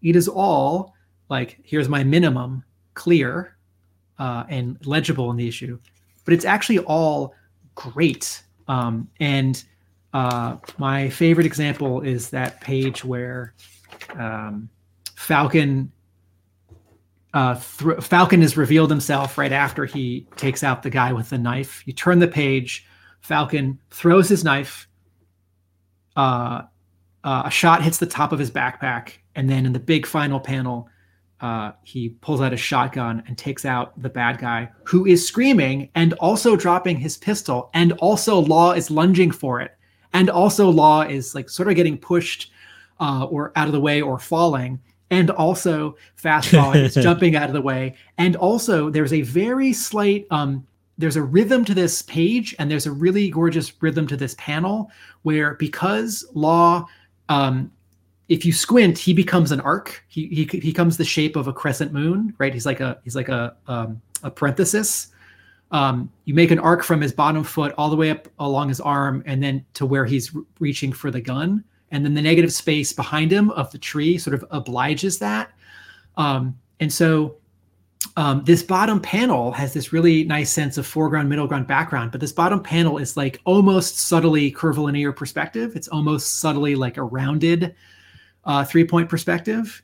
And then this dynamic thing that Bayal does with the top 3 panels, where they are like italicized. They're not straight up and down 90-degree rectangles, right? They're like parallelograms, and nothing covers anything else up. Nothing is like obstructed. Like in previous episodes, both in IDW issues and also in Devil's Due issues, I have said things like, oh, this person's like shoulders in the way of this other person, or like, oh, I can't see the prop because it's drawn too small, so I didn't know that it was important. And then the next page, when someone has this prop, I don't know where it came from. This page, like, Bayal puts a ton of stuff in this, and this isn't like, yes, it's probably 5 sentences in the plot. Like, Falcon throws knife hits guy while other guy draws a bead on Falcon, shoots Falcon shoots him back, while Law and Fastraw like jump out of the way. But whether it was that or a little bit more, Kuber Bayal makes so much of this page.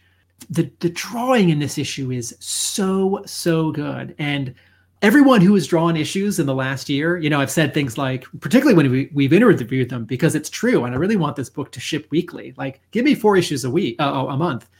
I would love everyone who's drawn issues to come back and do another issue or a run of issues.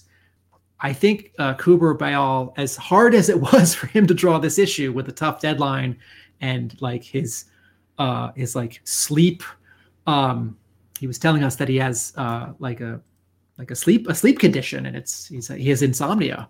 Yeah. Hyperfocus. Thank you. I'm going to say one last thing, and I can do it in a sentence. And on this page that we're looking at as well, that you know, as well as the aspects you were talking about in terms of the way it looks as well, just that thoughtfulness of designing all of these characters to be slightly different, including those the militia characters. It just means that you can completely tell what is happening with that thoughtfulness of just differentiating these two characters slightly differently. You know, one of them has got a beard, one of them has got a cap and a red scarf. That means that as you're following, you know, who's doing what, you can easily differentiate it. So, you know, on the following page to the one we were just talking about, when there's the guy on the ground, you know, you can immediately see he's got a knife in his neck. He's got the same gun, which is probably subtly different as well to the other guy who's got a pistol. He's got a beard as well. So it's all of these different cues that are sort of just building up subtly without us probably even noticing, to be able to decipher exactly who's who, where everybody is as well. Yeah. I'll make these two last points very quickly because I was going on and on and on. Number 3, Kubur Bayal can differentiate between people in their 20s, 30s, 40s, 50s, and 60s.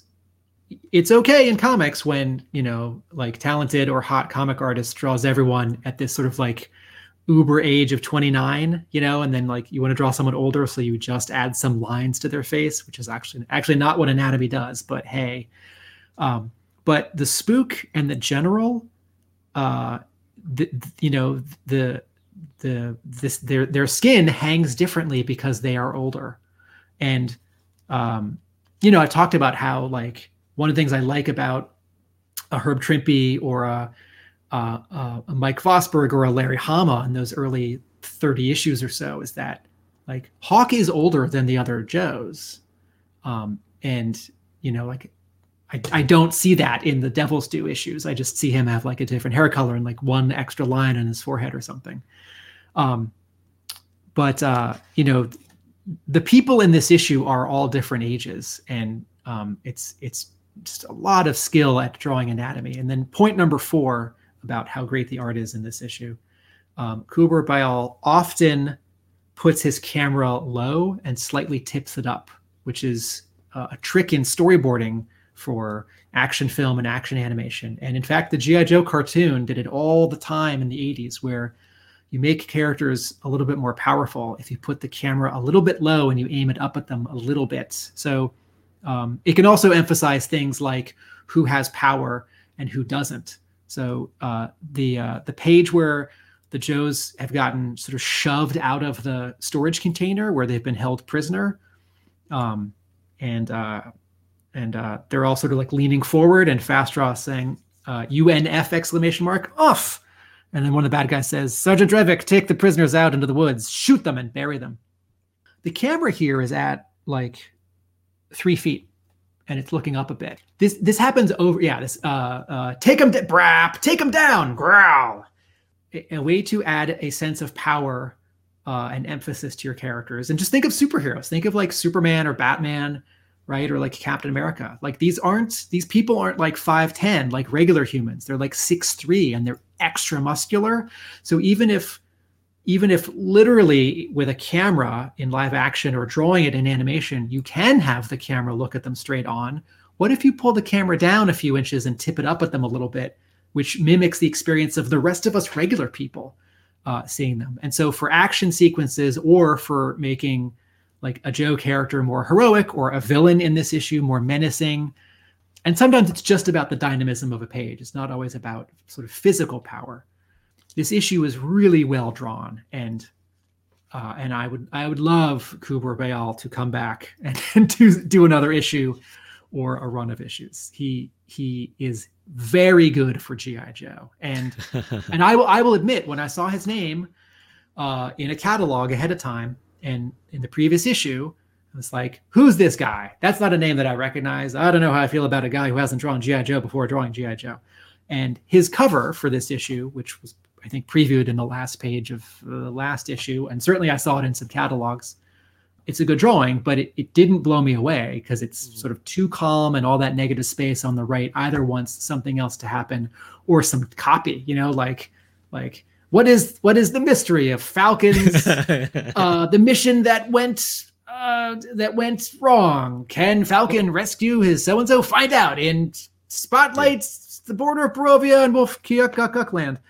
But having not been familiar with his work and having not been initially wowed by this cover, man, did he put in the time and effort to pull off a tremendous drawn comic book in the G.I. Joe series. Very good. The one, I guess, misstep that I had with this issue, if I'm allowed to move on to that, was probably in that early sequence where Falcon is describing his father and that aspect around that he's been come into exposure with Agent Orange. He says it was Agent Orange, but we can't get the DOD to admit that. It took Vietnam 20 years, but it finally killed him. That aspect of his dad sort of being done wrong, essentially, sort of playing that against young Falcon's kind of very strong ambition to get into the army in his footsteps just seems a little bit incongruous. I don't know if you had any thoughts about that aspect. It did seem incongruous. It didn't throw me off so much that it was okay for me. Yeah, I mean, it wasn't something that took me too far out of it, or I could not get past it. It seemed like a slightly, there was a strange kind of dichotomy between those competing ideals of right. My dad's, I want to follow my dad's footsteps, but he's been very badly mistreated by the army, it seems. Right. 2 panels later, the turn is fast. No, made me want to be a Green Beret even more.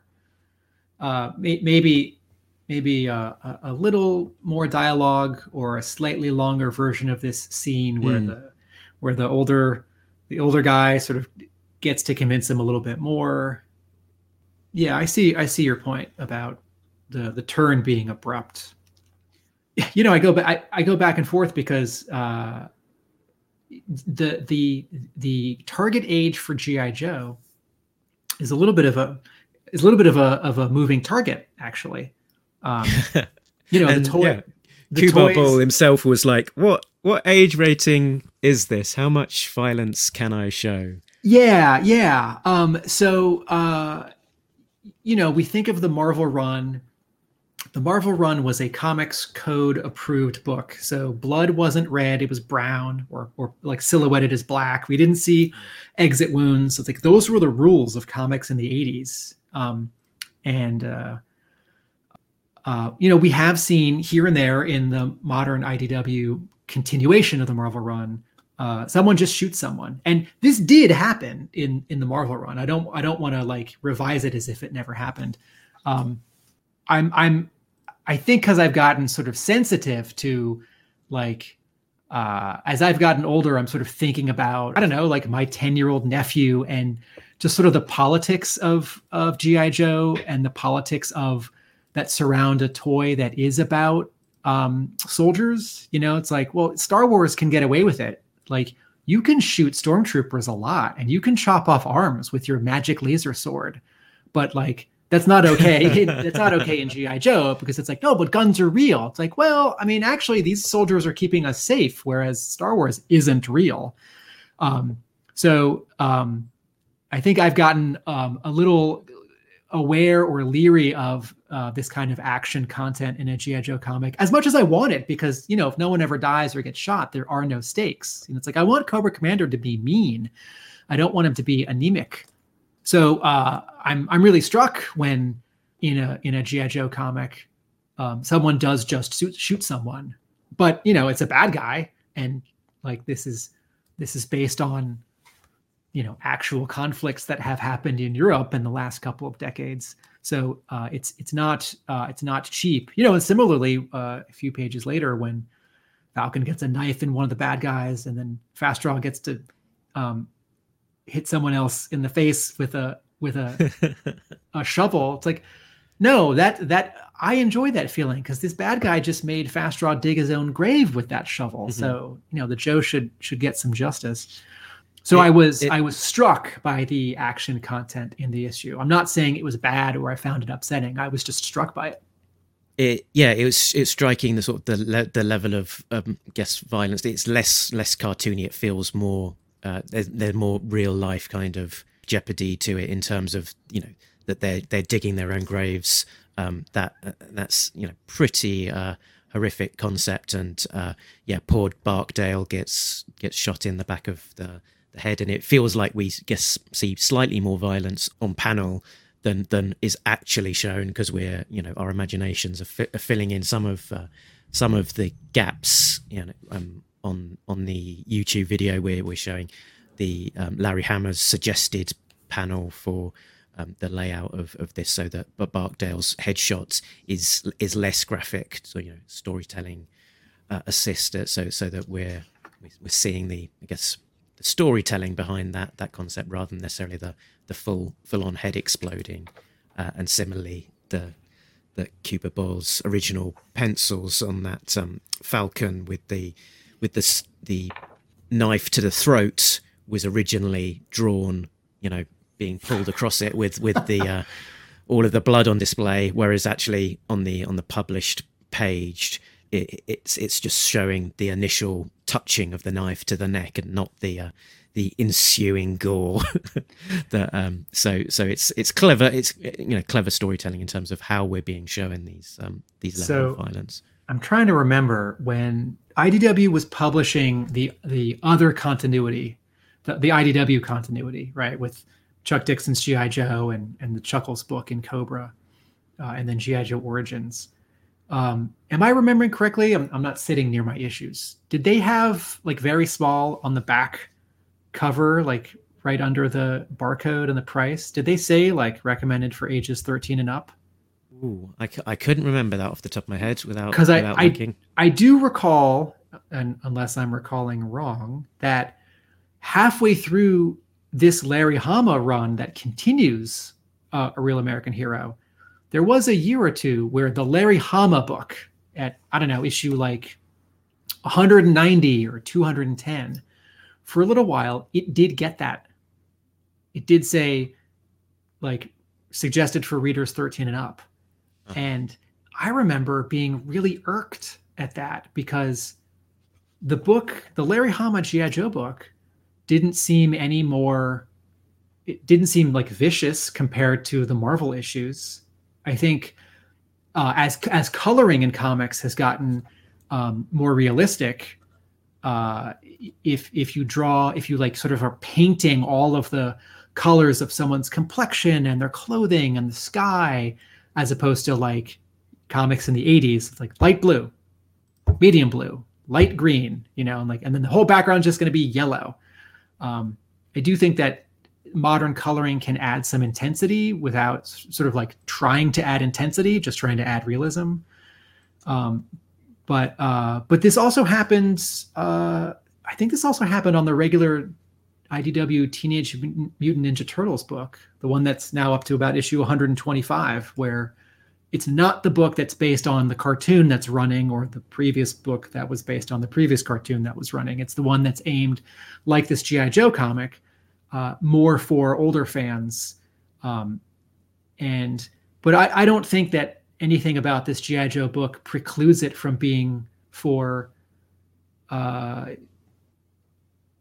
if there was a G.I. Joe toy line right now, and this was this month's issue of G.I. Joe, I think G.I. Joe was always PG-13, and this issue leans closer to PG-13, but it's don't forget, 1977 Star Wars, one guy chops another guy's arm off, and you see the arm, and there's blood, right? And an entire planet gets obliterated. Now, it's all about tone and how it's played, because there isn't a shot on the planet of like 100 people screaming in agony as they're like incinerated. But it's like, this moment where Falcon is taking his knife to this bad guy, and Falcon's not saying anything, and his eyes are in shadow, right? So it's a, I don't want to say vicious, but it is an intense moment. He's a little bit less of a person. He's a little bit more of a killing machine, but that's the mission. He's like supposed to take out this bad guy. So, I'm always sort of like cautious or anxious when the specter of G.I. Joe, like not being for kids or not being for everyone, like takes over, because it's like, well, it is an action story, and like kids do play soldier, and these are good guys taking out bad guys, like, anyway, I guess talk about how great the art is again.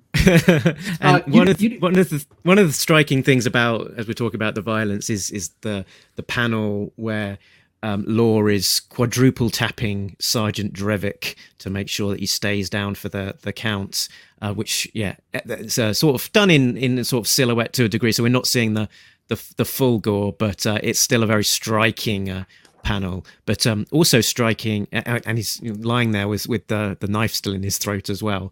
But it's also striking from the point is he's quadruple tapping him, but I think he needs to, because 3 of those shots are missing him. Well, no, 2 of the shots are missing him. So I don't know if it qualifies as a quadruple tap if only one of the bullets actually lands. I also had a little question on that panel when I got to that panel. I'm going to point out a thing that I see and another thing that I see. You know who Kubert Bayal's art actually reminds me of a little bit is Igor Kordy. Okay. Igor Kordy is, I think, Croatian, and in American comics is best known as the 3rd artist on Grant Morrison's New X-Men.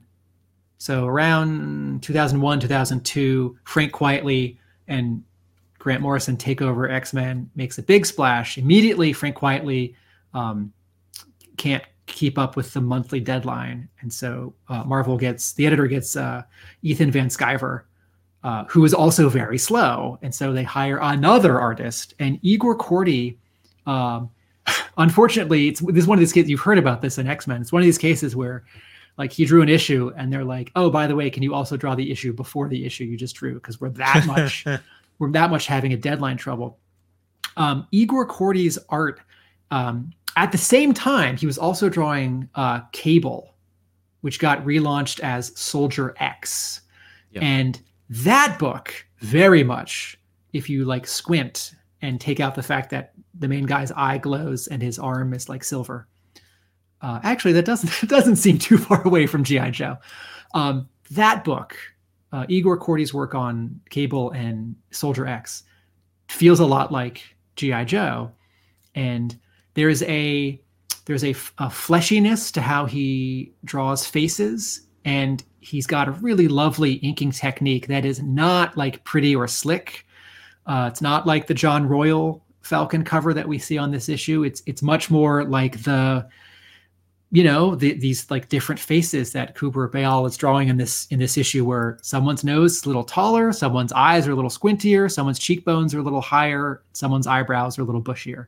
And Kordy, did a bunch of other stuff. He did some issues of Extreme X-Men, and he did some Tarzan crossovers with Dark Horse. I think he did Batman Tarzan, I think. But he's someone from like 20 years ago who sort of at the time I was like, man, I wish this guy would draw G.I. Joe somehow magically. And I'm seeing a little bit of that here. I don't think there's any connection necessarily, but and then the other comment that I want to make is there's a sound effect.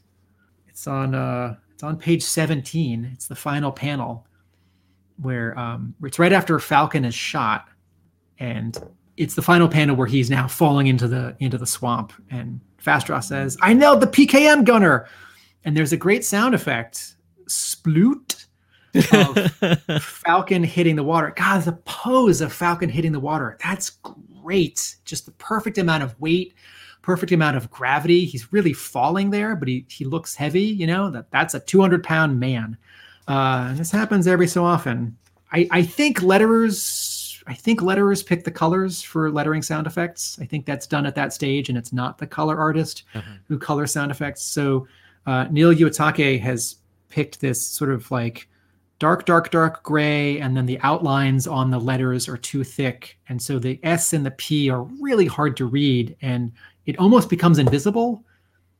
It almost just looks like sort of more lines in the swamp water, like inking lines, texture. But that's the sound effect. That's the sound of Falcon hitting the water, sploot, and it's awesome. But it is an artistic or technical error that I can't see it better, and that makes me a little sad. Yeah, I was pausing because it took me this long to actually find the thing, because it was so, let's say, subtle. I read my comics with, I'm like 2 inches from my nose, and I read comics frowning. So I read comics frowning. It's let's put that on a business card.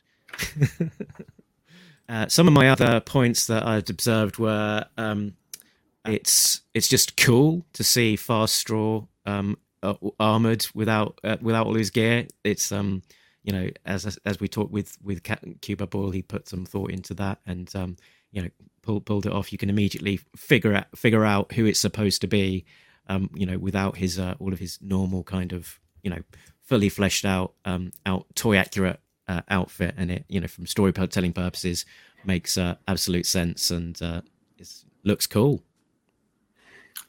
Yeah, it's I always want to see Joes like with their proper gear. It's like I don't want to see them in civilian clothes, or I don't want to see like Gung Ho should be wearing like a white coat in the Arctic, but I also just want to see Gung Ho in his like normal costume. So if you said to me like, oh, half this issue is going to have Fast Straw without his helmet and without his missile launcher, and he's not going to use his missile launcher, I'd say, oh, but that's what he's for. That's so cool.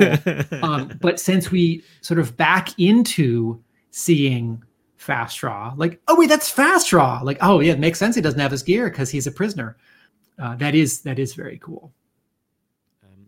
And my another thought that I had sort of just reading this was how it's sort of continuing a trend of slightly looking back into the history of G.I. Joe and having that influence the present day stories. So as I'm thinking of the likes of, so we've got this parallel, this is basically a prologue into issue 60. And recently we've seen Sarawak Sally from the early days of Special Missions. We've had a return to Cobra Island, which hasn't been seen at all during the IDW run. There's probably other instances of looking back, and it's sort of just continuing that kind of trend of it feels like the book is now and it's got momentum, but it's also being informed by what's come before. And I doubt anyone would have said, yes, give me that prologue to issue 60 at this point in time, but we've got it, and it absolutely works. Yeah, I wonder about Larry Hama's thought process if he like pulls a soft cover of classic G.I. Joe volume, I guess 6, off his shelf, and he flips through it and he says like, oh yeah, I remember that character that I introduced. What can I make of this? Or if Tom Waltz, has it back and forth with him and says, hey, how about a flashback about one of these 3 guys? Or if, like Hama has, based all of these characters off of people he knows, and people come and go in your life. So, maybe in 1988 when issue 60 came out, Hama based the Spook and the General off of 2 people he knew. And maybe in the last year, 1 or 2 of those people like cycled back into or out of Hama's life. And he thought, oh yeah, that's the Spook and the General. Like, let me see what I can do with that. And I do think that in a general sense that these flashbacks offer a kind of, I don't want to say safety, but there's a little less risk. Well, I don't like that word either. characters haven't died yet, and you can create something new out of this more established status quo, and all the new stuff. It's a lot harder to write like an issue, 295 that takes place after 294 other issues of stuff, because you and the editor and the assistant and the research specialist have to some extent remember everything that has happened, so you don't like repeat anything, much less contradict something. And if you just like, well, Falcon's not a character that we've done much with, let me do something with Falcon. Like, it's a little, again, I don't want to say safer or easier, but maybe less fraught. It's like, well, how Falcon joined the team.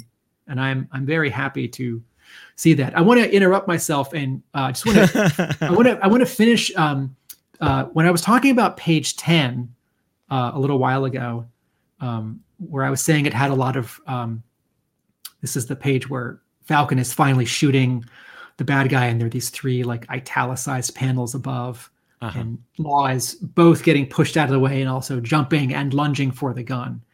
The comment that was in my head that I wanted to say aloud is, if you listen to our other episodes where we talk about the Devil's Due issues, recently I was giving the cover to Devil's Due issue 26 a hard time for having no rhythm, or maybe even having bad rhythm, that there were Joes standing there and the arrangement, there was nothing lyrical about it, right? It wasn't just that they were stiff, it was that it sort of just felt like very arbitrarily placed. And the 2 characters on the top right, sort of like, Tim Seeley, the artist, in my estimation, sort of ran out of like things for them to do. And this isn't a perfect comparison, because this big panel here in issue 288 of Falcon shooting the bad guy and Law and Fast Draw getting out of the way, it's not a cover, and it's got fewer characters and fewer elements, even if you count the trees. But this is an example, this panel on this page. This page has great rhythm. The placement of elements, it's like if you were to take all the characters and black them out, if you were to take all the characters and all the trees and black them out, where there's negative space, where there's positive space, how this page leads your eye across it, it's really pretty and it's really satisfying. And that's maybe the point I was trying to make with that issue to cover to issue 26. But back to issue 288. So yeah, I think that was the main things I wanted to talk about. Are we okay to move on to I Spy? Yeah. I spy with my little eye. Okay, so my first I Spy was the page where Falcon reveals his vehicle, and it's based on the real-world Argo ATV, which in G.I. Joe sort of lexicon informs the adventure team vehicle. So it's kind of a nice kind of look back to G.I. Joe history, and I guess the real world vehicles that inspired the G.I. Joe toys of the time. But you're not saying it's the adventure team vehicle in this issue. You're saying there's a I'm saying you'd look at it. Yeah, you'd look at it, and exactly, you look at it, and as a G.I. Joe fan, you'd think, oh, that's the adventure team vehicle, but it's actually the real world Argo ATV, which is the vehicle that inspired the adventure team vehicle. My I Spy is that after our Law Spotlight issue, where we noted that Law had a new name, which connected him more concretely to the Hasbro employee after whom the action figure was likened. Law in this issue is back to his actual name as designated in his toy file card. Yes. So we've got a Levine, not a Bazigian, that we saw in 277. And to go back to our review of 277, we were very hard on that fact as if it was an error. And the IDW research specialist made a Facebook comment that maybe sometimes things like that are done on purpose as a fun wink and a nod. And when I read that comment, I thought, yeah, that's right. Everyone involved actually knew what was going on, and that's not a mistake that got by 7 different people. That's in that Law issue. saying that law's name in the issue was Bozigian was a wink and a nod, and not a mistake. And even if it was, it can still be a bit of a fun wink. Yes. That aside, yes. I don't have any other. No, I think I've covered all of mine. I did have it's somewhere between I Spy and a favorite line. Because it's a visual, it's not something that anyone says. But I think my favorite thing that I see in this issue, actually, I mean, besides all these great faces and all that all over again, is Fastraw's red gloves. And there are, in character design and in art, sometimes when you're drawing something or you see someone has drawn or painted something, there's just a little one thing that is either I've already used this figure of speech in this episode, but it's just a little button. It's just a little bit of like bonus, like after dinner mint. And for example, actually, on the cover to this issue, on John Royal's cover where Falcon is running, the thing that like the fun little thing about that cover is the insignia on Falcon's beret, right? It's just a small little detail. It's a little bit of color. I know that it's like accurate. So when I say it's fun, I don't mean to like not take it seriously. And by contrast, Cooper Bale's cover B doesn't have anything like this. And I don't say that as an insult. It's just not a cover that like wanted anything like that.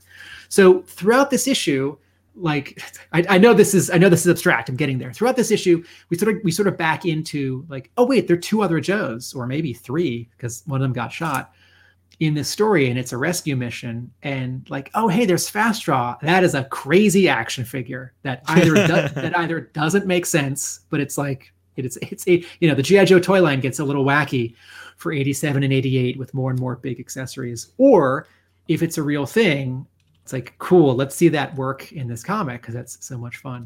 But then you look at his actual color choices for the action figure, and it's like, there's a lot, there's blue and there's green and there's gray and there's red. So the first 2 or 3 panels where we see Fastraw in this issue, his hands are not visible because he's tied up or they're cropped out of the panel. And then all of a sudden I see these bright red gloves on page, 11. And then I keep seeing them, and I don't know that I'm going to be able to explain it any better than this, but there's a certain delight in that. Like, this isn't like, oh, colorist Jay Brown got it right, because I'm not meaning to damn by faint praise. It's like, no, he's like following the model. Fastraw has red gloves, he gets red gloves. I think I'm sort of reacting to this very small, like, it's unrealistic, that in the real world you'd have a guy with red gloves like have missiles on his backpack like this, but we're in the world of G.I. Joe, and Gung Ho is just going to go to the Arctic wearing his vest. And I just love every couple of panels for the rest of the issue seeing these bright red gloves, because it sort of reminds me that it's like, no, these are the toys. This is this like, this thing from childhood that I like. And 2, like, no one's running from it in this issue. It's like, no, he's in his G.I. Joe costume. It's not like it's covered in mud or it's covered in ash or he like took his gloves off because he's a prisoner. It's like, no. Gung Ho is wearing his vest in the Arctic in this issue. So it's not a line of dialogue, and it's not an I Spy, because I Spy is sometimes like Easter eggs or mistakes. It's like, I think I like that it's owning it, and that it sort of is a surprise halfway through the issue. Cool. Did you have any errors in this detected in this issue? I did not. Yeah, me neither. I think we're on a first. I might be wrong, but I've got a suspicion that this might be the first time that we've been all the way through an issue and not had something to say is an error. But there we go. Either we've missed something, or this is perfect. in every way. So let's move on to Hammer Time, shall we? Stop! Hammer time! Time to beat the soles of your boots with my face. Sucking chest wounds, red ninjas, brain scanners, rubber hooded blue ninjas. And then some more sucking chest wounds. Hammer time!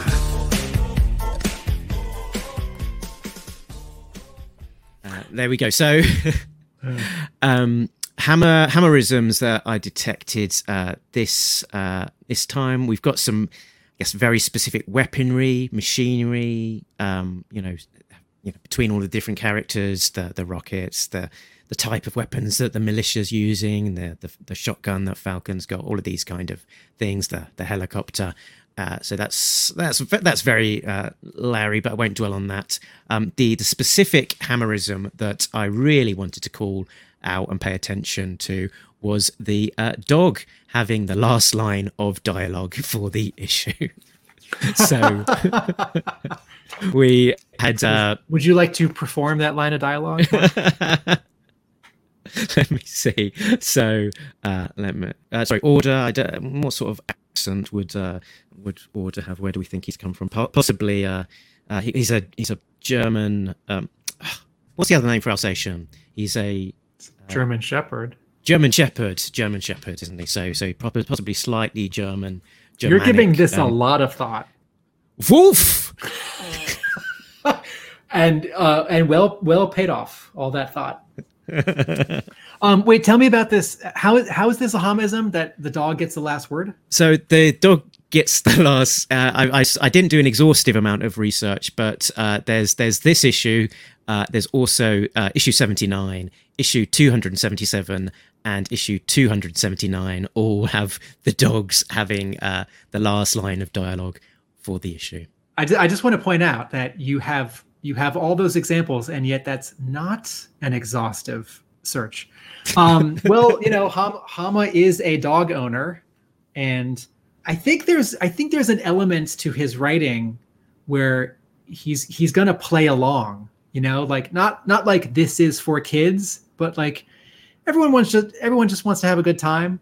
Reading these comics, and like the action figures with pets sold better, so they did more and more. They did one every year, and they kept doing it.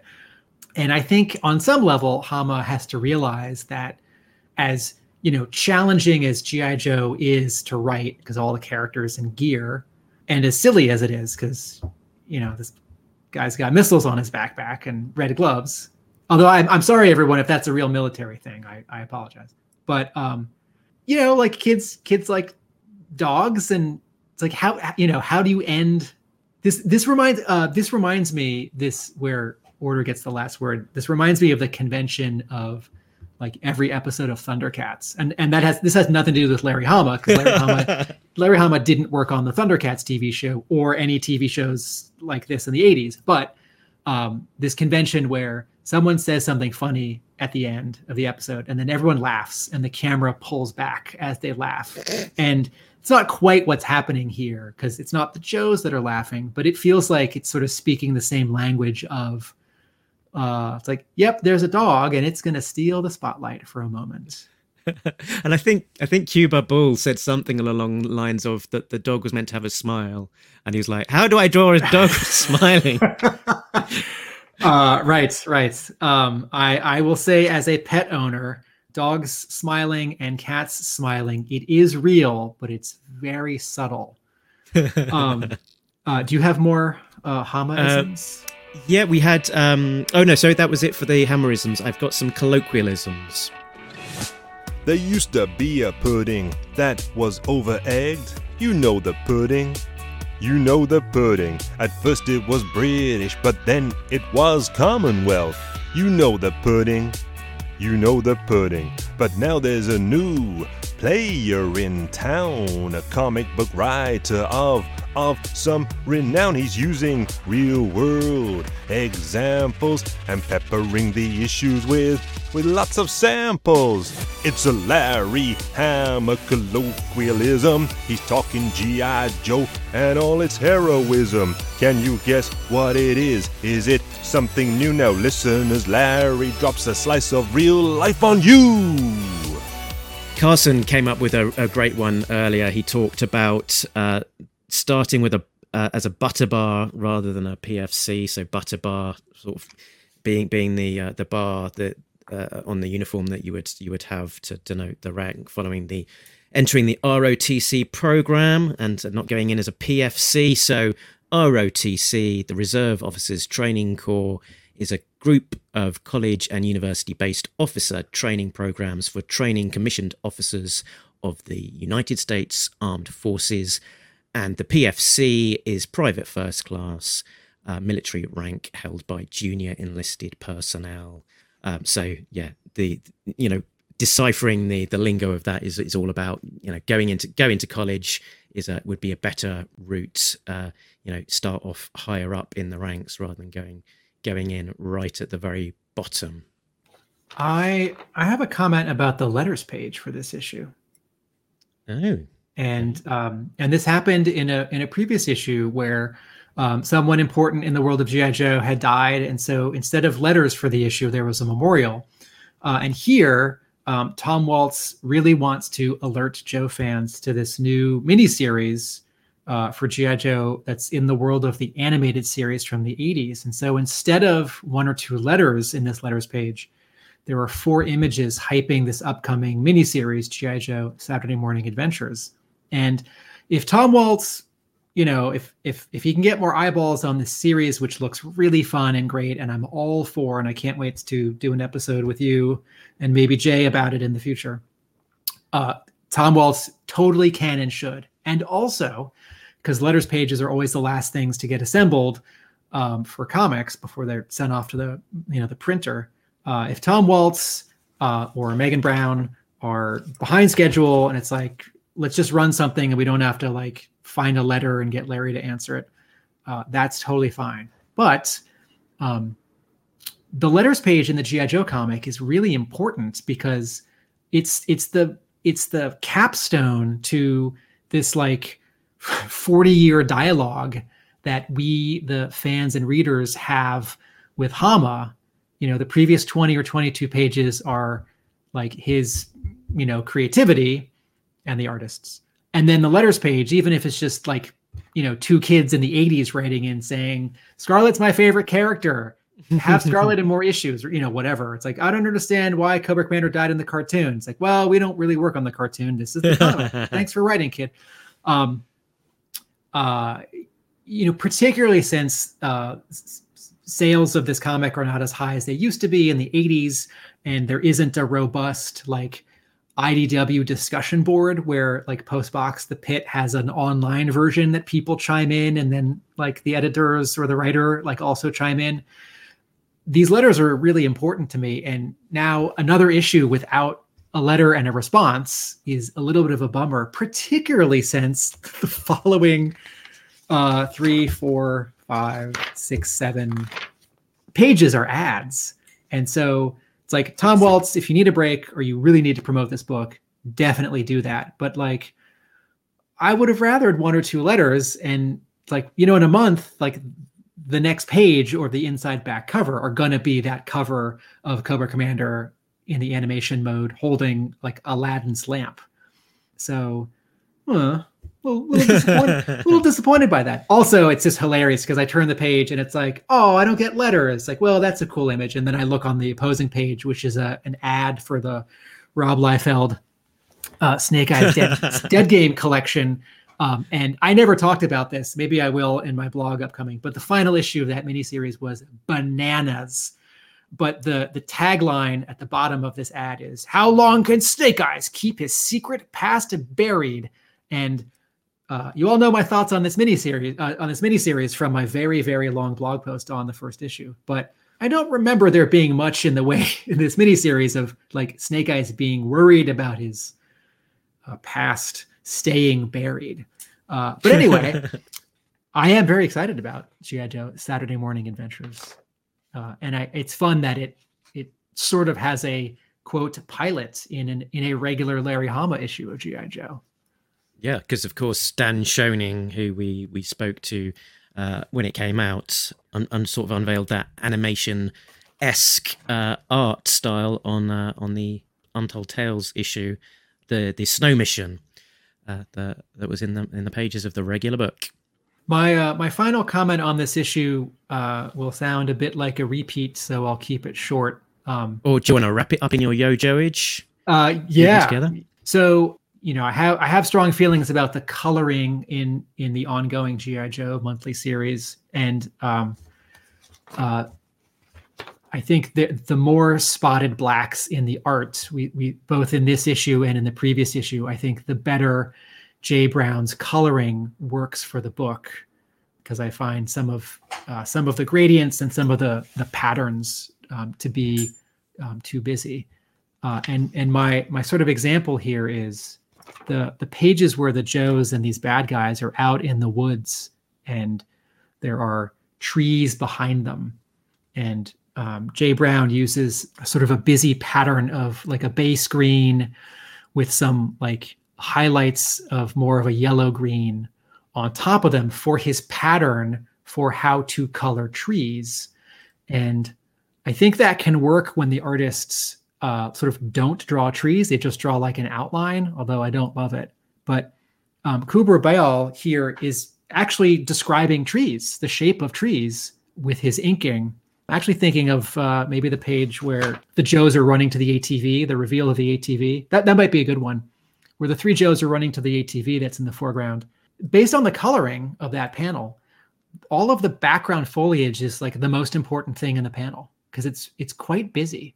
And I would just treat that as like one uniform sort of dull or medium green and let the Joes pop from it. And this kind of thing happens a lot in this issue where background's a little busier than I would like.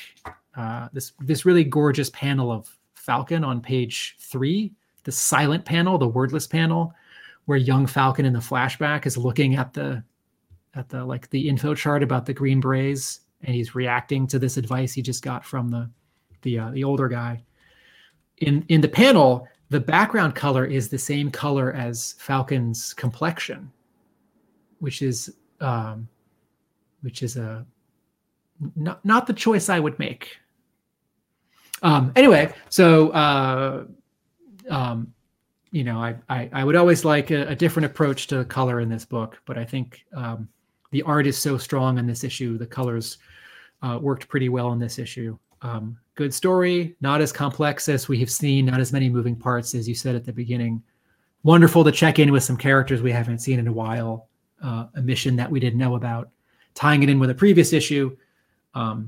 Extraordinary drawing, acting, layout, action, technique, poses, anatomy. Issue looks great. 8. Wow. That's about as high as you've gone. Have we had an 8 before, do you think? I think we might have had a 1 or 2.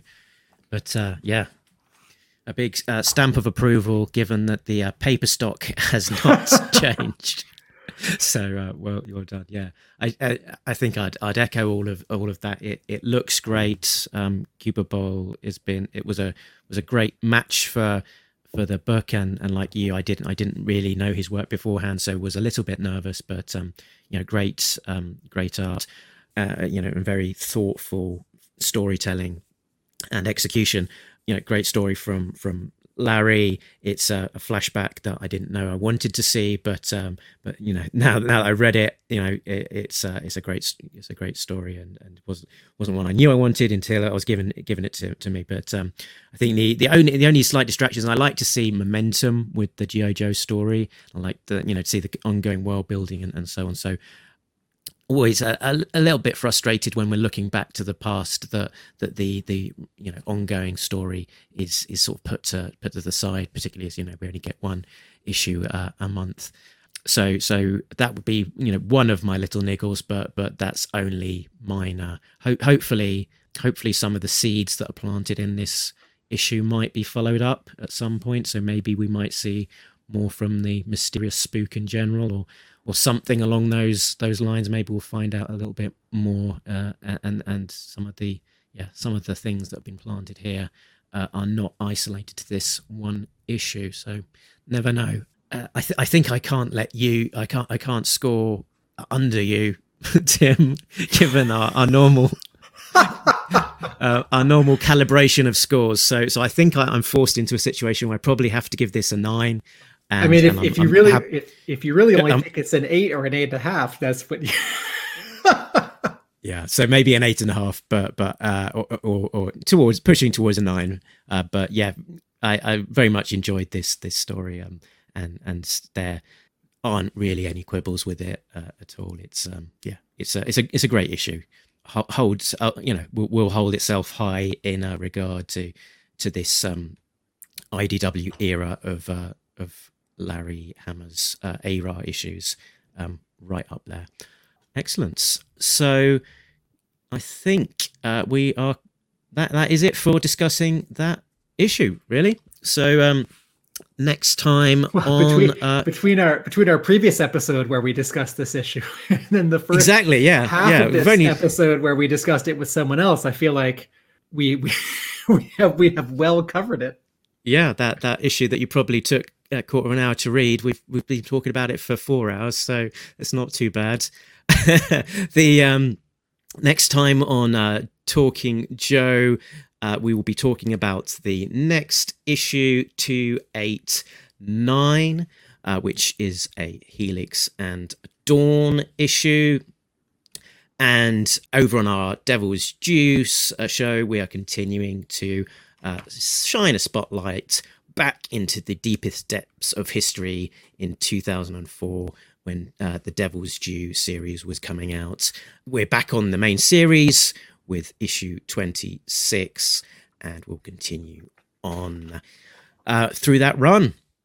So join us over for that. You can find us in the usual places. talkingjoe.co.uk is the website that has all of those places. We've also got a Facebook group, a Twitter handle, a Instagram page, and all of that good stuff. We're on Patreon, where the likes of Richard, Sam, Jay, Bill, Christopher, and Justin are all getting early access to episodes, as well as some exclusive content.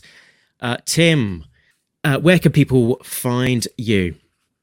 My comic book store is Hub Comics in Somerville, Massachusetts. And I promise I will get back to my blog. I know it's been a while. realamericanbook.com. And I think I will shout the praises of your store from over here. Probably one of the best G.I. Joe back issue departments of any comic book store over on the east side of that place they call America. So if you're not too far away from Somerville and you're looking to fill in some gaps in your G.I. Joe collection, then it might well be worth the trek across to Hub Comics. Cool. So I think that is us done. But remember, nobody beats Talking Joe, a real American podcast.